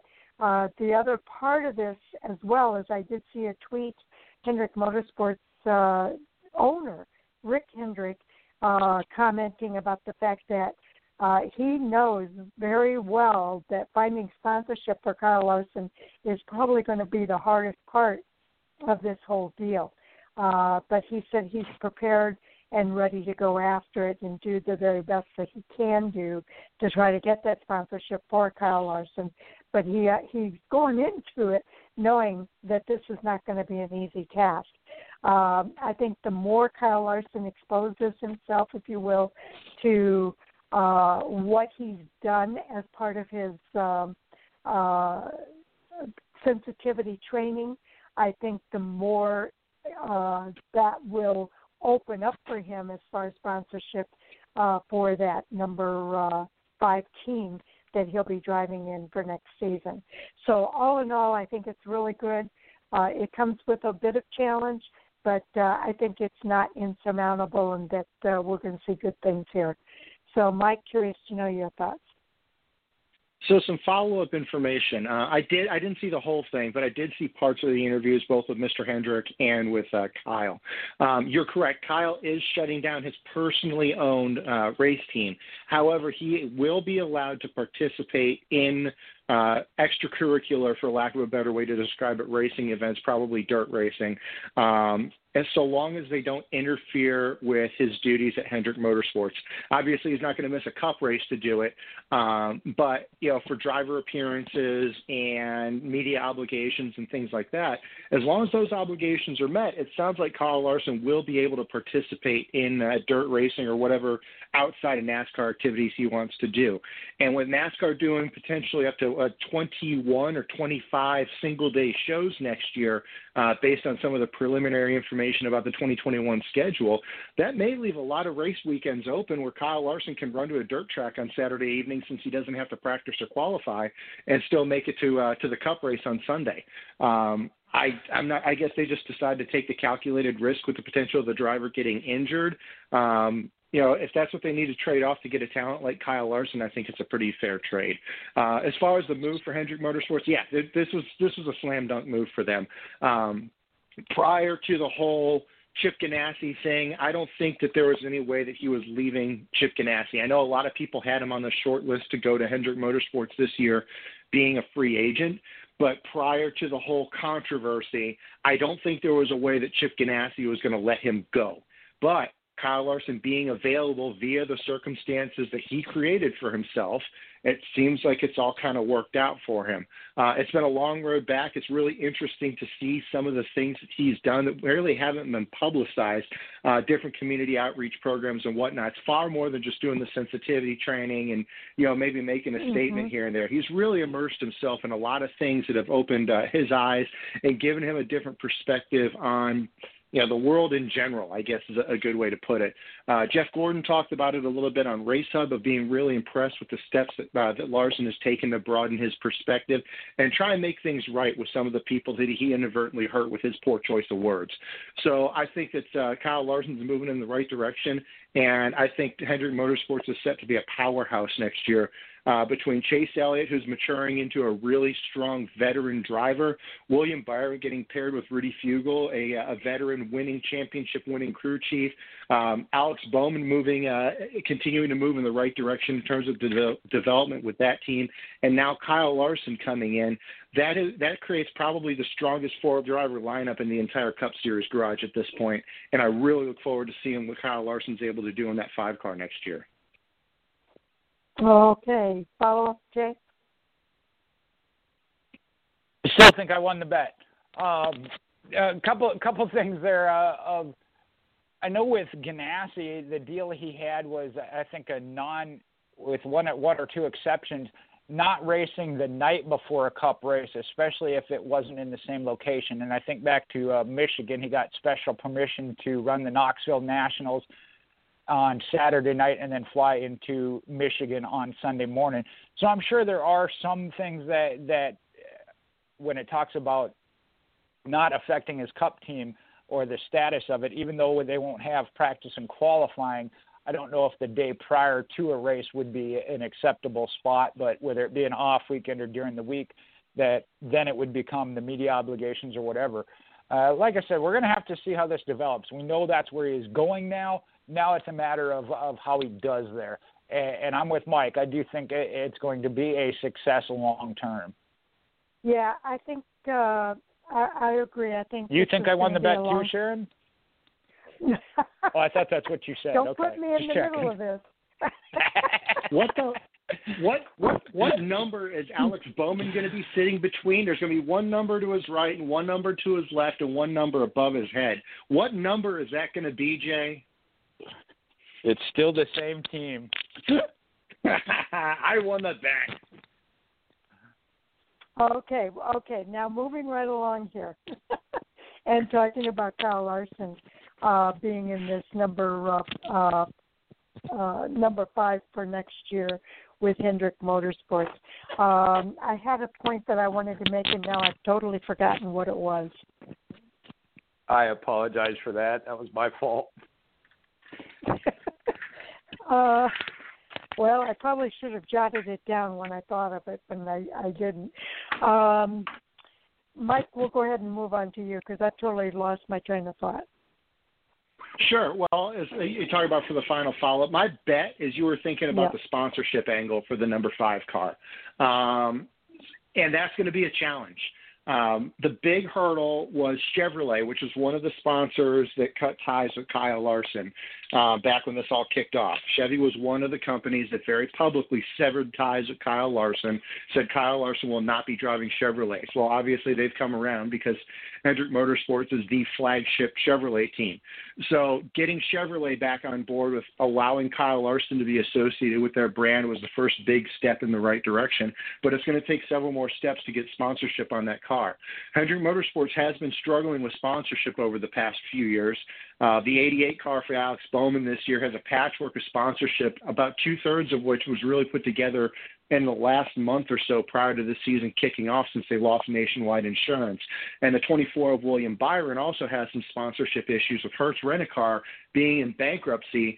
That has caused 3 races in the playoffs to go unsponsored. If you'll notice when William Byron is running the Hendrick Cars paint scheme, that's an unsponsored weekend for that 24 car.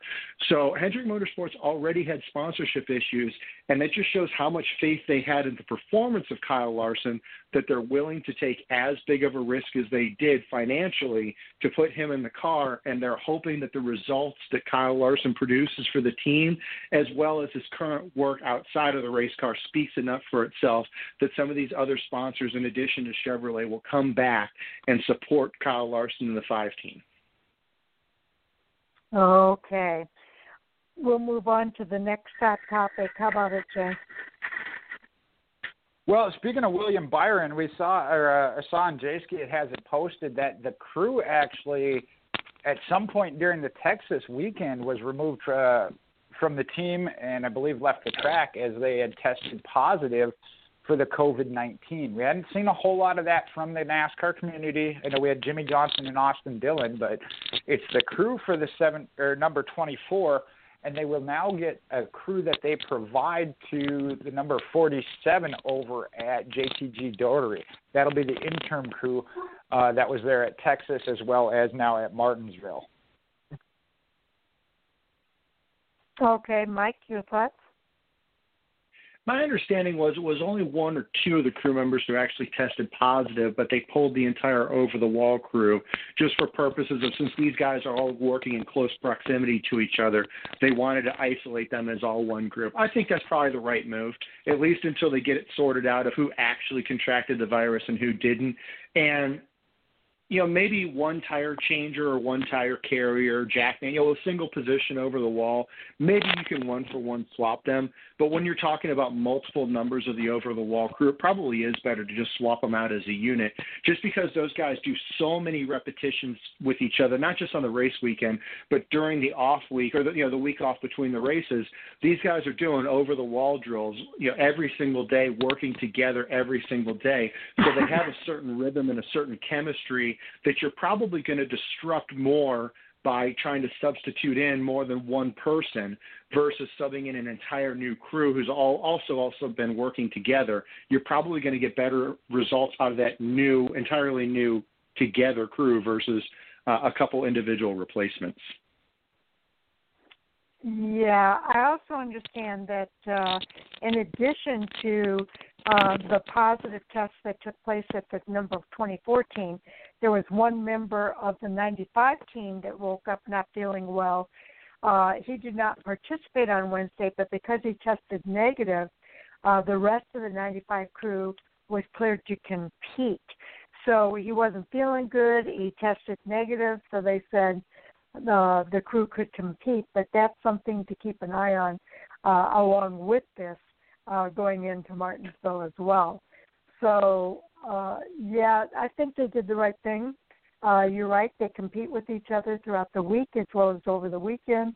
And if you've got more than one driver that is testing positive in that group, you don't want to take any further chances. So they did the right thing there, I guess. And hopefully this will be an isolated situation and we won't see other crew members testing positive at Martinsville. That would be kind of a really twist of fate, wouldn't it? It would be. And overall, I got to say, again, with how very few situations we've had with this, obviously NASCAR's protocol and the things they've done has done a good job with that. I know they were one of the first, if not the first sport to really come back, not just with the crews, and then with the fans and everything else. So their procedures are working really well. It's unfortunate for this crew the way it has come out, but like you said, if it were a playoff team, how much of a difference maker that could be. The one thing I look at when we talk about them pulling the number 47 crew, and I know they're not in the playoffs as well, and how that works. We've seen this in the past of a crew being trained or leased by another team and then them having control of it. So I haven't seen anything from JT Giugiardi, the number 47, of if there's any issues with that. But you run into a situation where one team actually controls the team of another, or the crew members for another team. I believe it was Kyle Busch or Joe Gibbs Racing in the Furniture Row Racing where we had that situation of difference of opinion in how they should act and everything. So it'd be interesting to see how that comes into play, if at all. Okay, Mike, your follow-up? Well, I think it's just a matter of, Hendrick Motorsports is a services provider as well as a competitive race team. We see them fielding their 4 cars in competition every weekend, and their engine program is also fairly well known. But Hendrick also does a lot of research and development for Chevrolet, and they apparently also do pit crew training, and they provide them as well. So it sounds like Hendrick has been providing a service to JTG, and there has become a need at Hendrick Motorsports that causes them to withdraw that service that they're providing because they need it for their own purposes.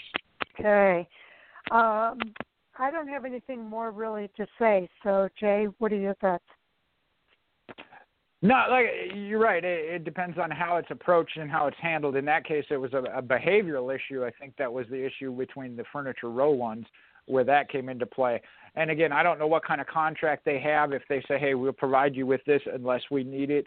Like I said, I hadn't heard anything from JTG saying, hey, it's putting us in a jam or whatever, or if they've in the process been developing some of their own. Nothing I've seen shows what they're going to do to fill in for that, but I just thought it was kind of an interesting thing of where they got that team back from. Okay. So have we gone through this twice already? Mike, what's your next topic? Well, I had it on my list for yesterday, but or I guess Monday, but the final penalty report came out, and now we know what's going to happen. We saw Chandler Smith have a rough pit stop after some contact during the Truck Series race, and I believe it was the left rear wheel came detached from the truck during the race. We knew that was going to be a penalty, and NASCAR made it official. I believe it was yesterday. There will be a 3-race penalty imposed on the crew chief, the car chief, and the tire changer from that number 51 team.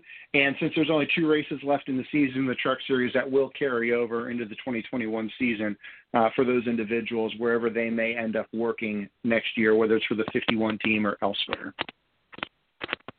Okay. So, Jay, what are your thoughts? Well, we've seen this before, and I think it is one that does need to come into play again.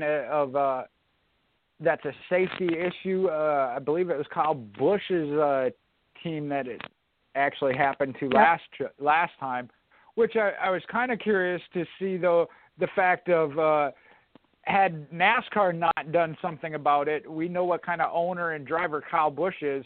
What action he might have taken on his own was always my curiosity in that situation. So, again, this happens to be a Kyle Busch team where that effect comes into play as far as repercussions within the team. But I like the fact that NASCAR is aware of that as a very big safety issue and that they are consistent with that penalty in what they hand down.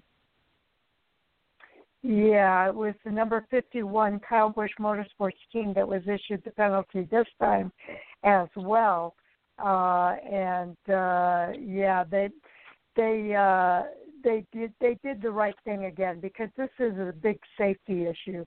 In addition to the loss, in addition to suspending the crew chief, Danny Stockman, they also suspended the tire changer, Brandon Trano, and they're suspended for the next 3 Truck Series races. So that carries over into the 2021 season opener, which I thought was kind of interesting too.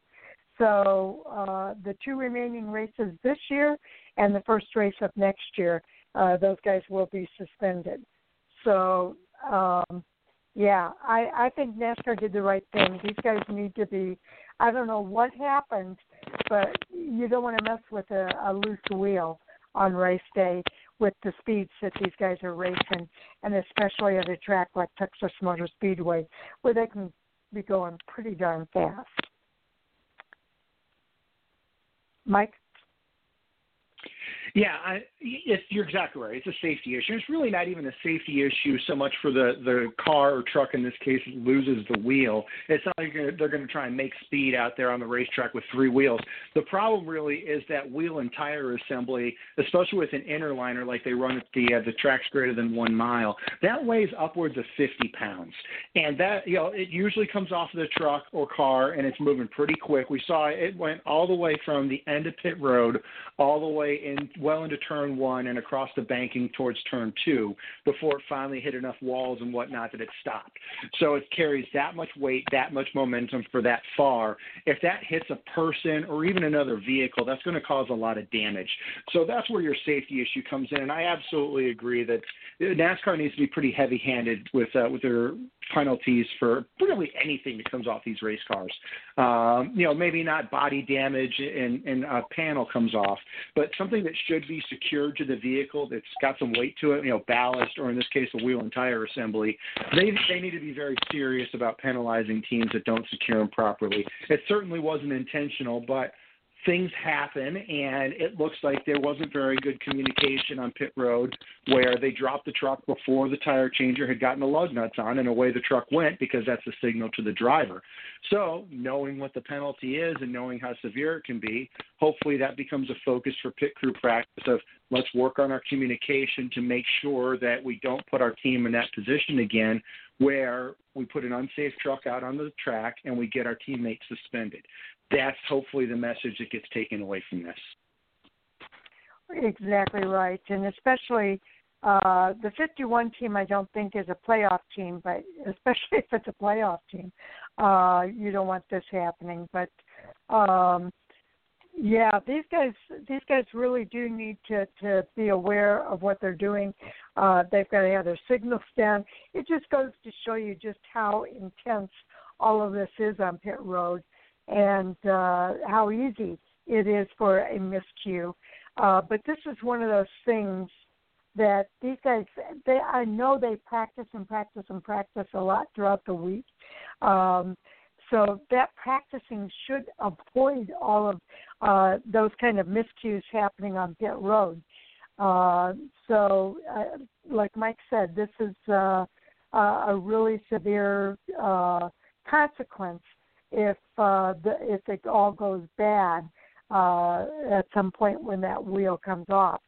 So, you just can't mess around with it. So, Mike, your follow-up. Jay, did I miss you? Well, I didn't really have any follow-up there. I think, again, it comes down to the safety issue, and that is something that is a total can be controlled. You know, Mike mentioned other parts coming off. There's only so much they can do. In the case of, I know they've developed where they have tethers to certain parts of the car so that in the event of something like it coming off during an accident, it's obviously uncontrolled. This is something that can be controlled, and that's where NASCAR wants to put a stop to it because, again, then it's a matter of safety that can be controlled versus, you know, again, an accident, parts are going to come off. There's nothing you can do with the exception of, like I said, they've developed tethers to the hood or certain parts to try and make sure they don't fly off. Exactly. Okay, Mike, your final thoughts on it? Yeah, the one thing that kind of strikes me on this one, Jay talked about, they got tethers and whatnot. Obviously, it's impractical. You can't tether a wheel and tire assembly to the car because it gets changed during the race. The thing that really has me concerned about this is right now, if they miss one lug nut, not a big deal. Maybe a $10,000 fine for the crew chief, which is kind of small potatoes for them. If they miss two lug nuts, not a big deal. But in 2021, there's only going to be one lug nut on the whole wheel for the Cup cars. So if they miss that one lug nut, we might end up seeing more detached wheel and tires come off of these cars, especially as the pit crews start getting used to that Gen 7 car and the single lug nut that they're talking about doing. So that should hopefully be something that that NASCAR and the teams are looking at is how can we prevent missing that one lug nut to the point where now we've got a wheel and tire coming off of the car because that one lug nut worked its way loose. Okay. Jay, what's your next topic? It's coming up here at 9:29, so if you want to do the statement here. Yes, for any new listeners that are tuning in tonight for the first time, just an alert here that we do go off the air at exactly 10:30 p.m. Eastern Time, and that might mean that we'll be mid-sentence at that point. What happens, though, is that we continue to record the conversation even though we're no longer on the air, and that part of the conversation is available on our podcast. So what happens is when we finish up here on the show tonight, I'll come out with a tweet that lets fans know that the podcast is now available. All you have to do then is to go fast forward to the 2-hour mark to hear the rest of the conversation. We like to let our new listeners know so that no one's taken back when we go off air mid-sentence during the show here. And for podcast listeners, it'll be pretty seamless. You'll be able to listen straight through. But again, we like to just alert everybody so that there are no surprises. So with that, Jay, I believe you're up next. Or is it Mike? No, I think it's Jay. Yeah, the other official news thing that I don't think we had talked about, I know we had for the Cup Series, but when the Truck and Xfinity schedules came out, the Circuit of America is going to be on the schedule for all three series. I believe it's Friday night for the Trucks, Saturday for Xfinity, and then Cup on Sunday. Okay, Mike, your thoughts? Yeah, I don't think we have talked about this.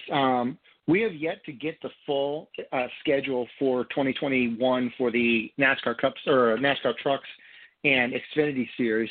So getting confirmation that COTA is going to be on the schedule for all three national series just makes that weekend even cooler. I really look forward to seeing all three series on the track. I think we're going to see three very different races from the three different series. Take a look at how the three races at the Daytona Road Course this year were, just for kind of a look at how three different series and three different types of racing vehicles, how they perform on the same racetrack. And I look forward to seeing how that develops with COTA next year. Okay. Yeah, I agree with you, Mike. I think this just makes the whole idea even that much cooler. I'm super excited that Circuit of the Americas is now on the NASCAR schedule, and to hear that all three series are going to be racing there just makes the pot sweeter. I can't wait to see the schedule coming out and to find out when those races are going to be taking place. I hope they're on the same weekend. If they're not, that's okay too.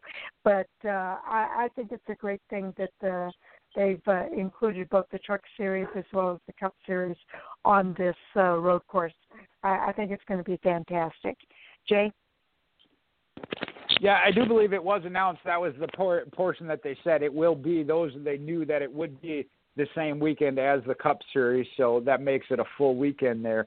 And I'm in favor of it. You guys have heard me talk about it. Not that the Roval hasn't gone well. The Daytona road course actually came out pretty good. I know we're going to see the Indianapolis road course come into play, but there are so many designed road courses out there and available. I like to see that, and I think I'm not the anti-mile-and-a-half person, but I think maybe it was a change in that Texas area for something a little bit different. So I think overall, I like the fact that NASCAR is taking that chance, again, of if this doesn't work out, at least they tried that and see what happens. If they go back to Texas Motor Speedway or have to make another change in a year or 2, 3, however many that's set up for, that they'll do that. That tells me, though, they're looking at making things better. And even though what's there may not be the best, they're at least looking to try and improve it. So I like the fact that they did go to like I said, a designed road course. Yes. Mike? Yeah, Jay says he's not the anti-mile-and-a-half guy, but I think it's well known that me and Andy kind of are at this point. So, yeah, I agree. I really like the fact that they added COTA to the series schedule for all 3 National Touring Series. I'd like to see them continue to branch out in terms of the different tracks that they go to. And I think COTA is a great step. I think it's probably the most interesting and exciting new race that's been added to the schedule probably in at least the last 10 to 15 years. So seeing COTA added, I think it opens the door to new opportunities for the sport to grow and hopefully reach out to new fans, because I think there's going to be a lot of Formula One fans. So I know they're not double headering with Formula One that weekend, but there's going to be a lot of Formula One fans who are familiar with COTA via watching the Grand Prix of the United States at COTA with the Formula One cars, who may tune into NASCAR, and hopefully they like what they see and they can become fans of our sport as well. That sounds good. I like the crossover idea there. Yeah, I'm just super excited about it, and that's all I'm going to say. There's not a lot more to say about it. So, Jay, what are your final thoughts? Well, I know you said you were talking about when it falls on the schedule. I hope that it does. I know that you spend some time down there, that it's a weekend that you're able to attend down there. So yes. Hopefully that works out for you. Yep, I'm really going to try to make that happen next year for sure. Now, I do have another topic I want to bring up, and it's one that I don't think we've talked about yet. But on October 23rd, Chicagoland Speedway, I saw a post that said Chicagoland Speedway's president is leaving. So Scott Paddock is leaving Chicagoland Speedway, and in a letter to Joliet officials informing them of his departure, Paddock said that the Speedway staff will continue to work with NASCAR and other racing organizations on a potential future opportunities beyond 2021. Paddock has been the track president at Chicagoland Speedway since 2011. So, Jay, what are your thoughts about that? To see, because I think he's done a good job there. It is one of those, though, with them currently not being on next year's schedule, kind of leaves you in a situation of what are you supposed to do. And I don't know if he's got another position. He may be moving to another track that is a full NASCAR or whatever. But he's got to do what's best for him. And unfortunately, and I know we talked about this as far as the news of Chicagoland itself, I hope that there are plans in place for NASCAR to return there. However, they need to make it work. We don't know if it would be on a rotating basis or whatever. As I mentioned, I like to see NASCAR trying new things, like Mike said, new markets and whatever. But Chicagoland was one of those, especially when it comes to the mile and a half, that was providing some great racing action. So I was a little shocked initially even to see that was one of them that did get cut or taken away. Again, I'm not in the NASCAR board meetings and what they all look at, but that really did surprise me. And I do hope that they have a future down the road. But I wish him the best of what he's got to do for himself and his own career. Okay, Mike, your thoughts? Yeah, obviously the continuing departure of staff from Chicagoland Speedway is a cause for concern. Hopefully they can right the ship and keep that speedway around. Well, with they had a lot of the staff dismissed this year with the COVID and losing their race date this year, didn't they? Have they not brought that staff back? Well, I'm assuming they did. Well, they weren't there there was no race, so that staff wouldn't be there. But the normal track staff is there. Okay. Well, either way, it's definitely something to keep an eye on as far as what direction Chicagoland Speedway is moving in. And like Jay said, hopefully they can figure out a way to, if they don't get a Cup Series date back, at least get something that keeps the Speedway around and viable and available. We saw Nashville Super Speedway. They went almost a decade without any sort of NASCAR national touring date, and here they are back on the Cup schedule for next year. So, so long as they don't bulldoze the place, the Chicagoland Speedway is always going to be a viable option as far as bringing back at least some NASCAR presence to the racetrack. The question is, what kind of other outside pressures are there on the Speedway? And I don't know. I'm not sure who outside of the business of NASCAR would really know. But I can assume that the taxes there are going to be pretty high, and there's going to be a lot of demand for the property that maybe whoever is the owner of the property might start looking at other ways to make money with it versus just holding a speedway on there in the hopes that some future development will come around. Hopefully that's not the case. Hopefully we do see Chicagoland Speedway back in some capacity or another. But it's definitely something to keep an eye out for the next year or so and see what direction that speedway seems to be going in. Yeah, no, they did try to take it to the city and have it rezoned for industrial, but the city turned that plan down. So as far as I know, right now at least, that's not an option for that property. So that leaves the door open, I guess, for another opportunity for NASCAR to race there, hopefully beyond 2021 as far as 2022 goes. But we'll have to kind of wait and see what happens. Paddock has been good for the track. I hate to see him leave. I personally just thank him for all that he's done since 2011 as a track president there. I think he's been good for that area, good for the track, and it will be interesting to see what he moves on to beyond Chicagoland Speedway. And I'll be curious to know who comes into that role for the next for when they do racing again at that track.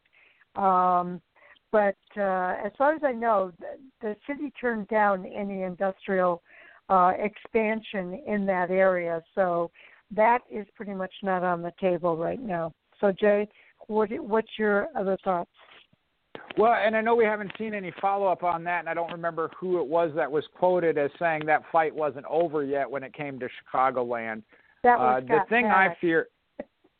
Okay, was it Paddock? I couldn't remember for sure, and maybe that has to do with part of his departure. I don't know. Hopefully, though, that there is still some involvement there on behalf of the track itself, like Mike mentioned, of at least sustaining it so it is a viable option down the road. I know he mentioned Nashville. There are some other things that have happened there, but I think of several, though, North Wilkesboro, Myrtle Beach, that have tried over the years and just couldn't do it and end up falling by the wayside. And it's extremely sad, and I've seen it with some dirt tracks as well, that just isn't the norm when it comes to that. So if it's not within a year or two or a set plan of a future, things don't look particularly good for Chicagoland. Okay. I know that they usually have other activities besides the racing. I know at Christmas time there's usually some kind of activity that's going on there. So we'll have to wait and see if some of those activities continue to happen there. It would be a shame to see this facility not be used. Okay.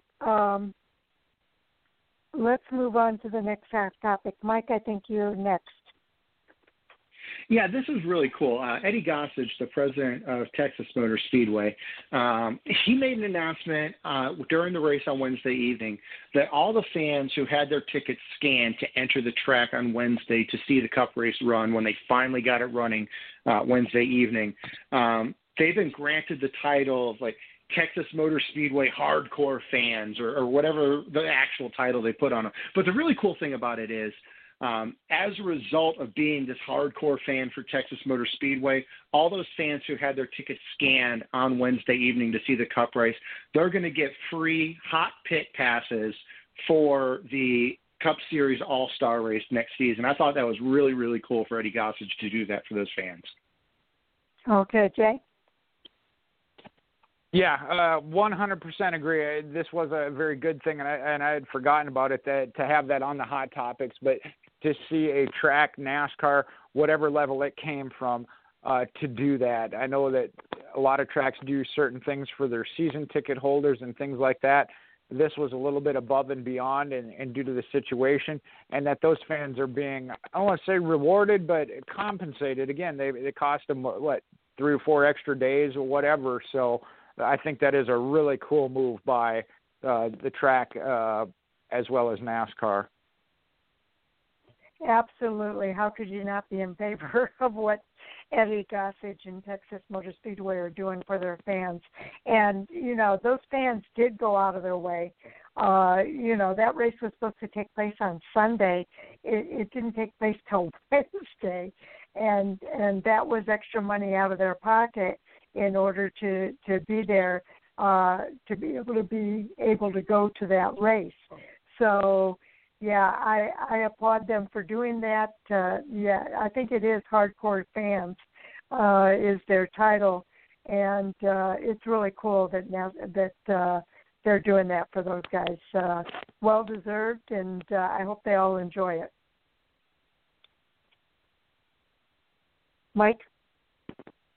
Yeah, it's been a tough year for race fans.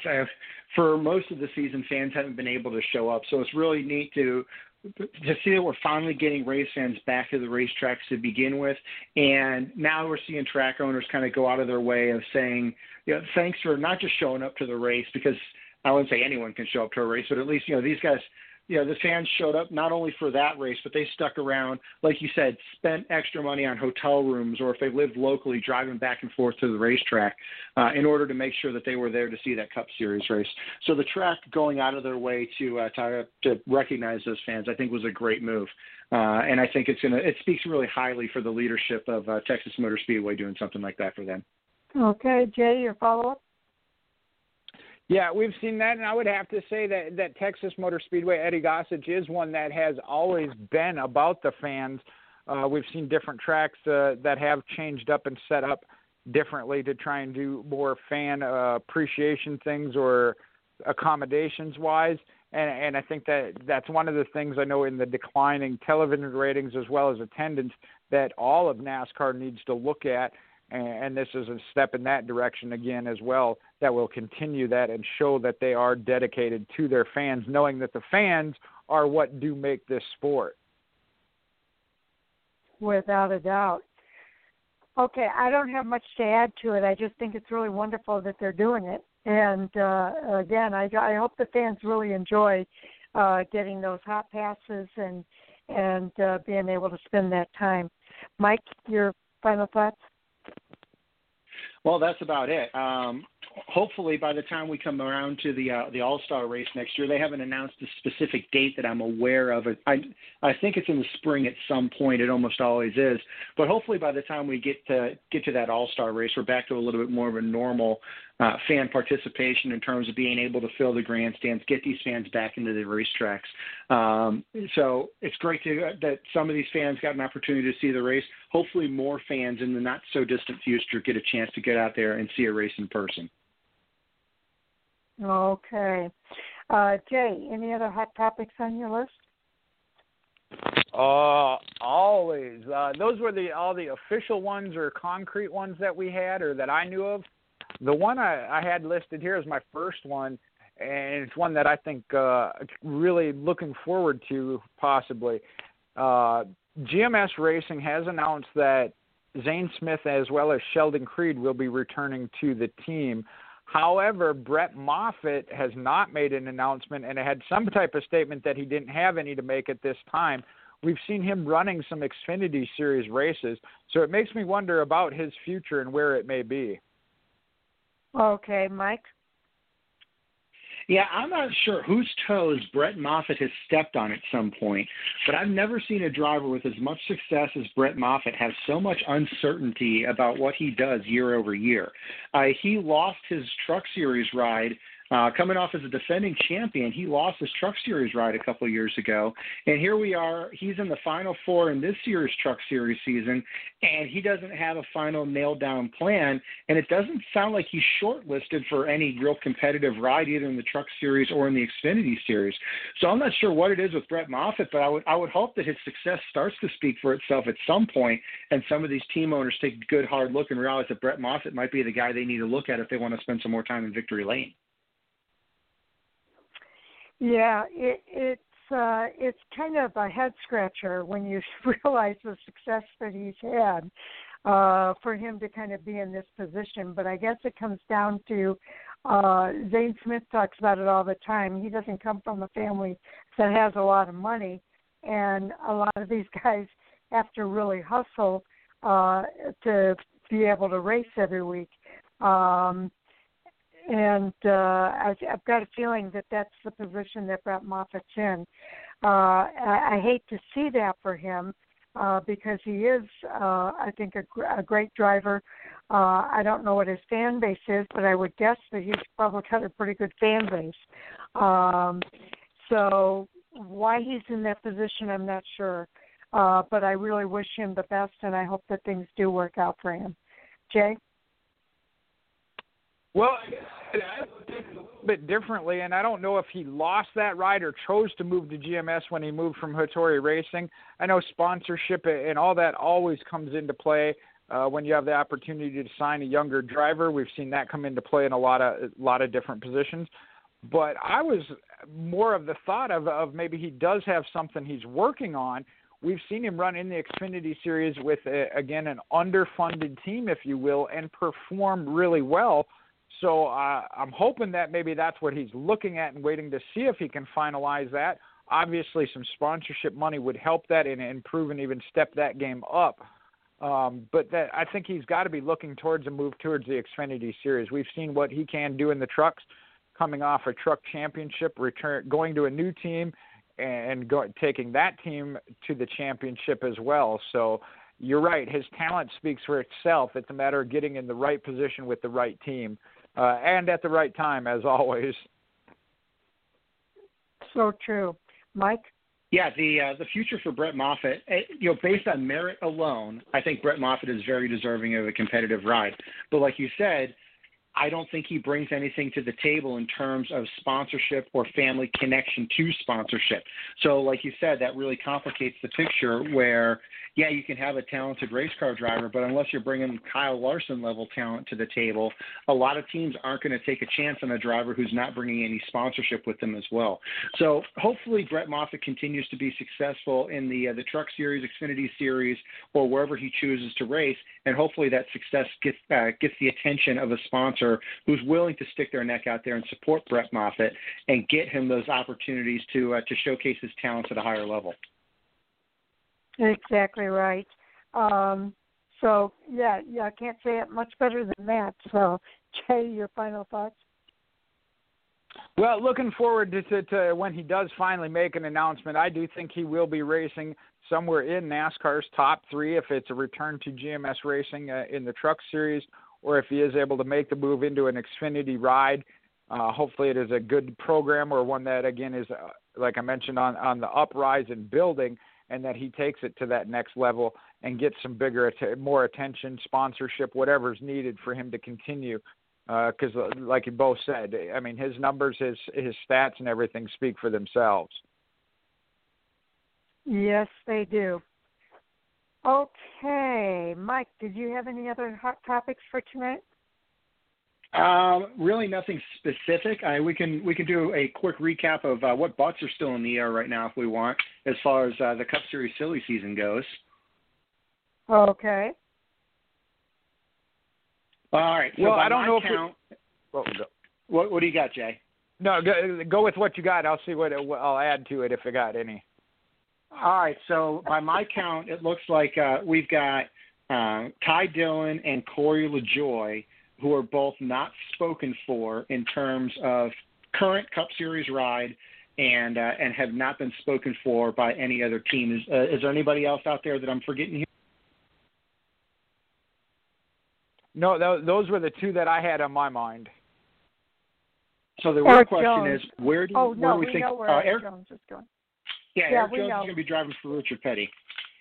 So with that in mind, is there anywhere you think that Corey LaJoie or Ty Dillon could land that would be a good fit for them? Or do you think they might be moving back to the Xfinity Series and probably being a fairly decent contender back there? Jay? Well, I know it's been mentioned in a, I guess, worst case scenario. Ty Dillon obviously can go with the Richard Childress Racing, go back to a full-time ride with them. They have that opportunity for him if that's the case as needed. Corey LaJoie is the one that I think, unfortunately, maybe followed suit of Matt DiBenedetto, took a chance on himself, and it didn't pan out. I know there's still a couple of Cup rides that I don't know then that would be a step up from Go Fast Racing, which is what he intended to do when he opted to not return to them. Spyro Motorsports is one of them. Again, we haven't heard or know much as far as the money team, other than they still say that their intent is to race in 2021. The closer it gets here to the end of the 2020 season, though, if we don't have any announcement from them, I'm losing faith in that, the fact that we haven't heard anything from them. But that, again, would be a startup team, so I don't know if it's a step up or not from Go Fast Racing. So I think he's kind of the one in the box, and I know people that say, well, Ty's going to utilize his family connections or whatever, but Childress has a good Xfinity Series program, and having him there as a leader of that, along with some of the development they've been doing, I don't think would be a bad thing. And I do believe he has the talent. It is not that he is taking advantage of it with no talent, as I think there has been some in the past, but I think he may end up back in the Xfinity Series. Yeah, it's so hard to say what's going to happen. I think either one of those guys would be good in the Xfinity Series. I think that they would be top competitors in that series, and we'll just have to kind of wait and see how this plays out. I was thinking about the teams that haven't really made an announcement yet, too, of who their driver is going to be. I've got Corey LaJoie as a question mark for the number 77 at Spire Motorsports on the J-Ski list here. We've got Daniel Suarez now with Trackhouse, but then there's the money team, too. Have they announced who their driver is going to be? I don't think they have. So those are possibilities yet, too, in the Cup Series. So it is going to be interesting to see how this ends up happening for both of those drivers, because I think they're both worthy of being in Cup cars. But they might be at a point in their career where they want to be in better equipment. I think they'd be better off going to the Xfinity Series, to be perfectly honest. But, Mike, what are your thoughts? All right, I'm going to go on record on this one. And, Jay, a case of Mountain Dew's on the table on this one. Santa Claus will be the Grand Marshal of the Daytona 500, and the Tooth Fairy will drive the pace car before the money team ever fields a NASCAR Cup Series car. I don't think that team exists. I know they've made statements. I know they've said things, but they will never field a car. They're a publicity move. I don't think that that's a legitimate NASCAR Cup Series attempt.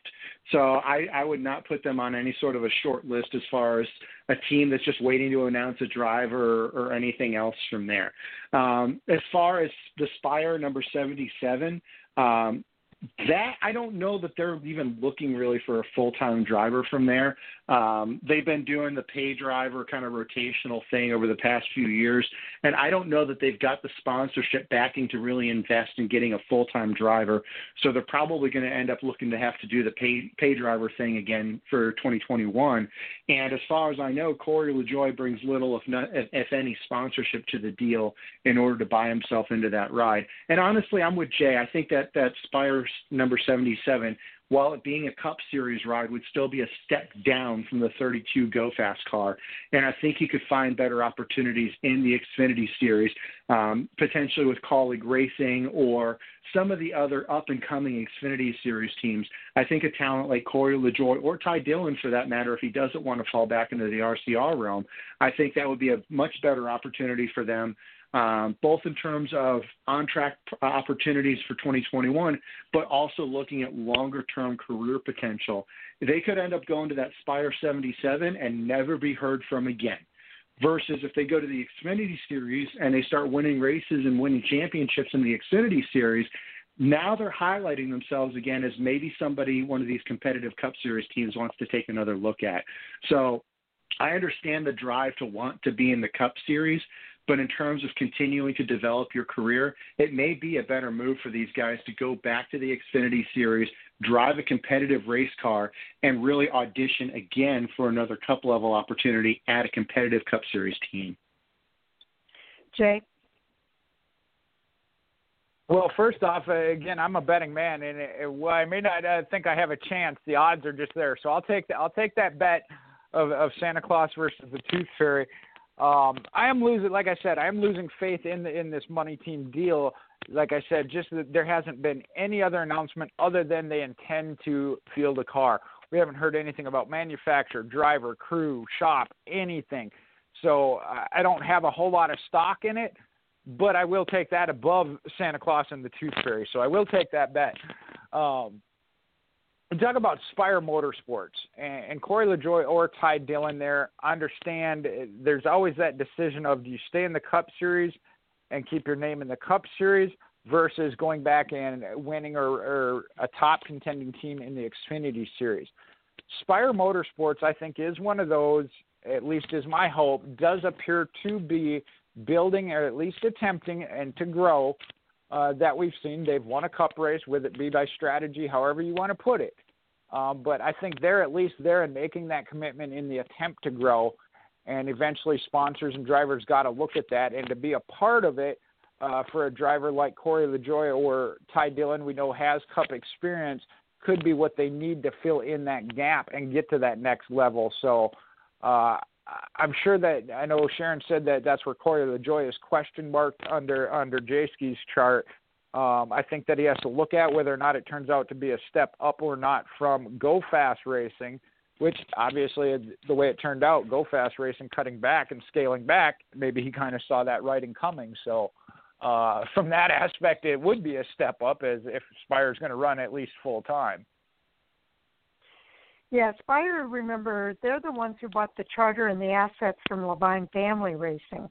And so they announced that they intend to run 2 full-time cars in 2021. So we're kind of waiting to see who those drivers are going to be. They had Chastain and Haley kind of mentioned in here, but I don't see that happening at this point. But I do think that I do think that Spire's going to have a couple of drivers in that car. I'm kind of curious to see who those drivers are going to be. So we'll have to wait and see what happens there. Mike, any final thoughts before we close out the show here? I could be wrong, but didn't Spire lease their second charter that they had? Because you're right, they did buy the Levine Family Racing charter. So Spire Motorsports owns two charters. But correct me if I'm wrong, I believe they did lease one of those charters to Trackhouse Racing. Is that correct? I don't know. I don't think so. But Jay? Okay. Well, Mike, you weren't on here. It was Sharon and I only the night we talked about this. The Spire Motorsports team originally had one charter, and they leased it to so-and-so, and so-and-so borrowed theirs, and the other one went here, and somebody owns half of that one, and I think I own a quarter of the one over here. Nobody knows. This charter system is messed up. It didn't work. Like I said, I know you weren't on for that night, but I do think they do have two full-time. I don't think they were the ones involved in borrowing or leasing or selling or whatever it is they're doing with it. But I do think they do have two full-time, and that is their intent. Now, by the saying that their intent is to have the full-time ride, it may be where they are one that has multiple drivers in it as they have, but I think that at least one of them will be one driver, one car, full team for the year. I think the other one might be a part-time driver spot-wise. They want to have the car out there for the whole year, but that the driver rotation may be different. That's my assumption. So to answer your question, though, as far as the charter, I have no idea. Okay. So any final thoughts besides that, Mike? Yeah, it's a game of three-card Monty that's even worse than Hendrick Motorsports. You know, you got to watch the little marble under the cup, and you got to watch the three cups zipping around and figure out who's still got the charter in their hands, I guess. No real follow-ups on that one. It doesn't sound like there's a whole lot of dominoes left to fall, though, for the 2021 season. A couple drivers who might or may not end up back in the Cup Series, but all the competitive Cup Series rides, as far as I understand, are all spoken for at this point. Okay. We'll let that be the final word, and we'll go ahead and do the roundtable. Mike, we'll go ahead and start with you. Yeah, Mike_Orzel on Twitter and Mike__O on Reddit. The first one with only one underscore was taken. I wasn't quick enough to the party. Don't forget to get your votes in for the NASCAR Most Popular Driver via NASCAR.com. Follow the links on there. Vote for Matt DiBenedetto, of course, in the Cup Series. I'll continue to lobby for him. And get your votes in. I believe that closes out in next week in the Phoenix race. Okay. And Jay? All right. You can follow me on Michael Husmann on Facebook, Mopar MJ8 on Twitter and Instagram. And Mike, I'll up the ante with the 12-pack of Mountain Dew. Whatever charters I may own part of, I'll throw that into the bet if you win. All right, so nothing plus nothing times nothing, carry the nothing. There you go. That leaves me with... That's how you come up with who owns what charters. All right. Are you going to be at a racetrack this weekend, Jay? Oh, shoot. We're a little bit closer to the hurricane weather. I know we got Columbus Speedway, the baddest bull ring in the South, is running the Reaper, planning to anyway, so that's 5 minutes from the house, so it's a possibility I might show up there. Nashville Fairgrounds is running the All-American 400, and it is a very high possibility I might show up there on Sunday. All right. I am Fan4Racing Sites on Twitter, Fan4Racing blog and radio everywhere else, including Fan4Racing.com. Watch for the Cash and Pass, Casher Pass for Martinsville Speedway this weekend, as well as the recap from Martinsville Speedway from, Cash and Pass from Owen Stewart and the recap from Sam Bornhorst. And we'll also have the other recaps up from the Newswire and I'm looking forward to the races this weekend. I think the intensity level is going to be at an all-time high, and it's going to be fun. If we get the racing in, because the Hurricanes, I think, are Hurricanes around Martinsville? There is some weather that way as well, yes. Yeah, that's what I thought. So we might run into some weather again this weekend, but stay tuned. Hopefully we won't go into midweek next week. So everybody enjoy your race weekend. Thanks to the fans for tuning in, and thanks to our Fan4Racing Crew for being here every week to help us with our radio show. So with that, I think we'll just call it a wrap, guys. All right, good night, All right, everybody. have a good night. Good night.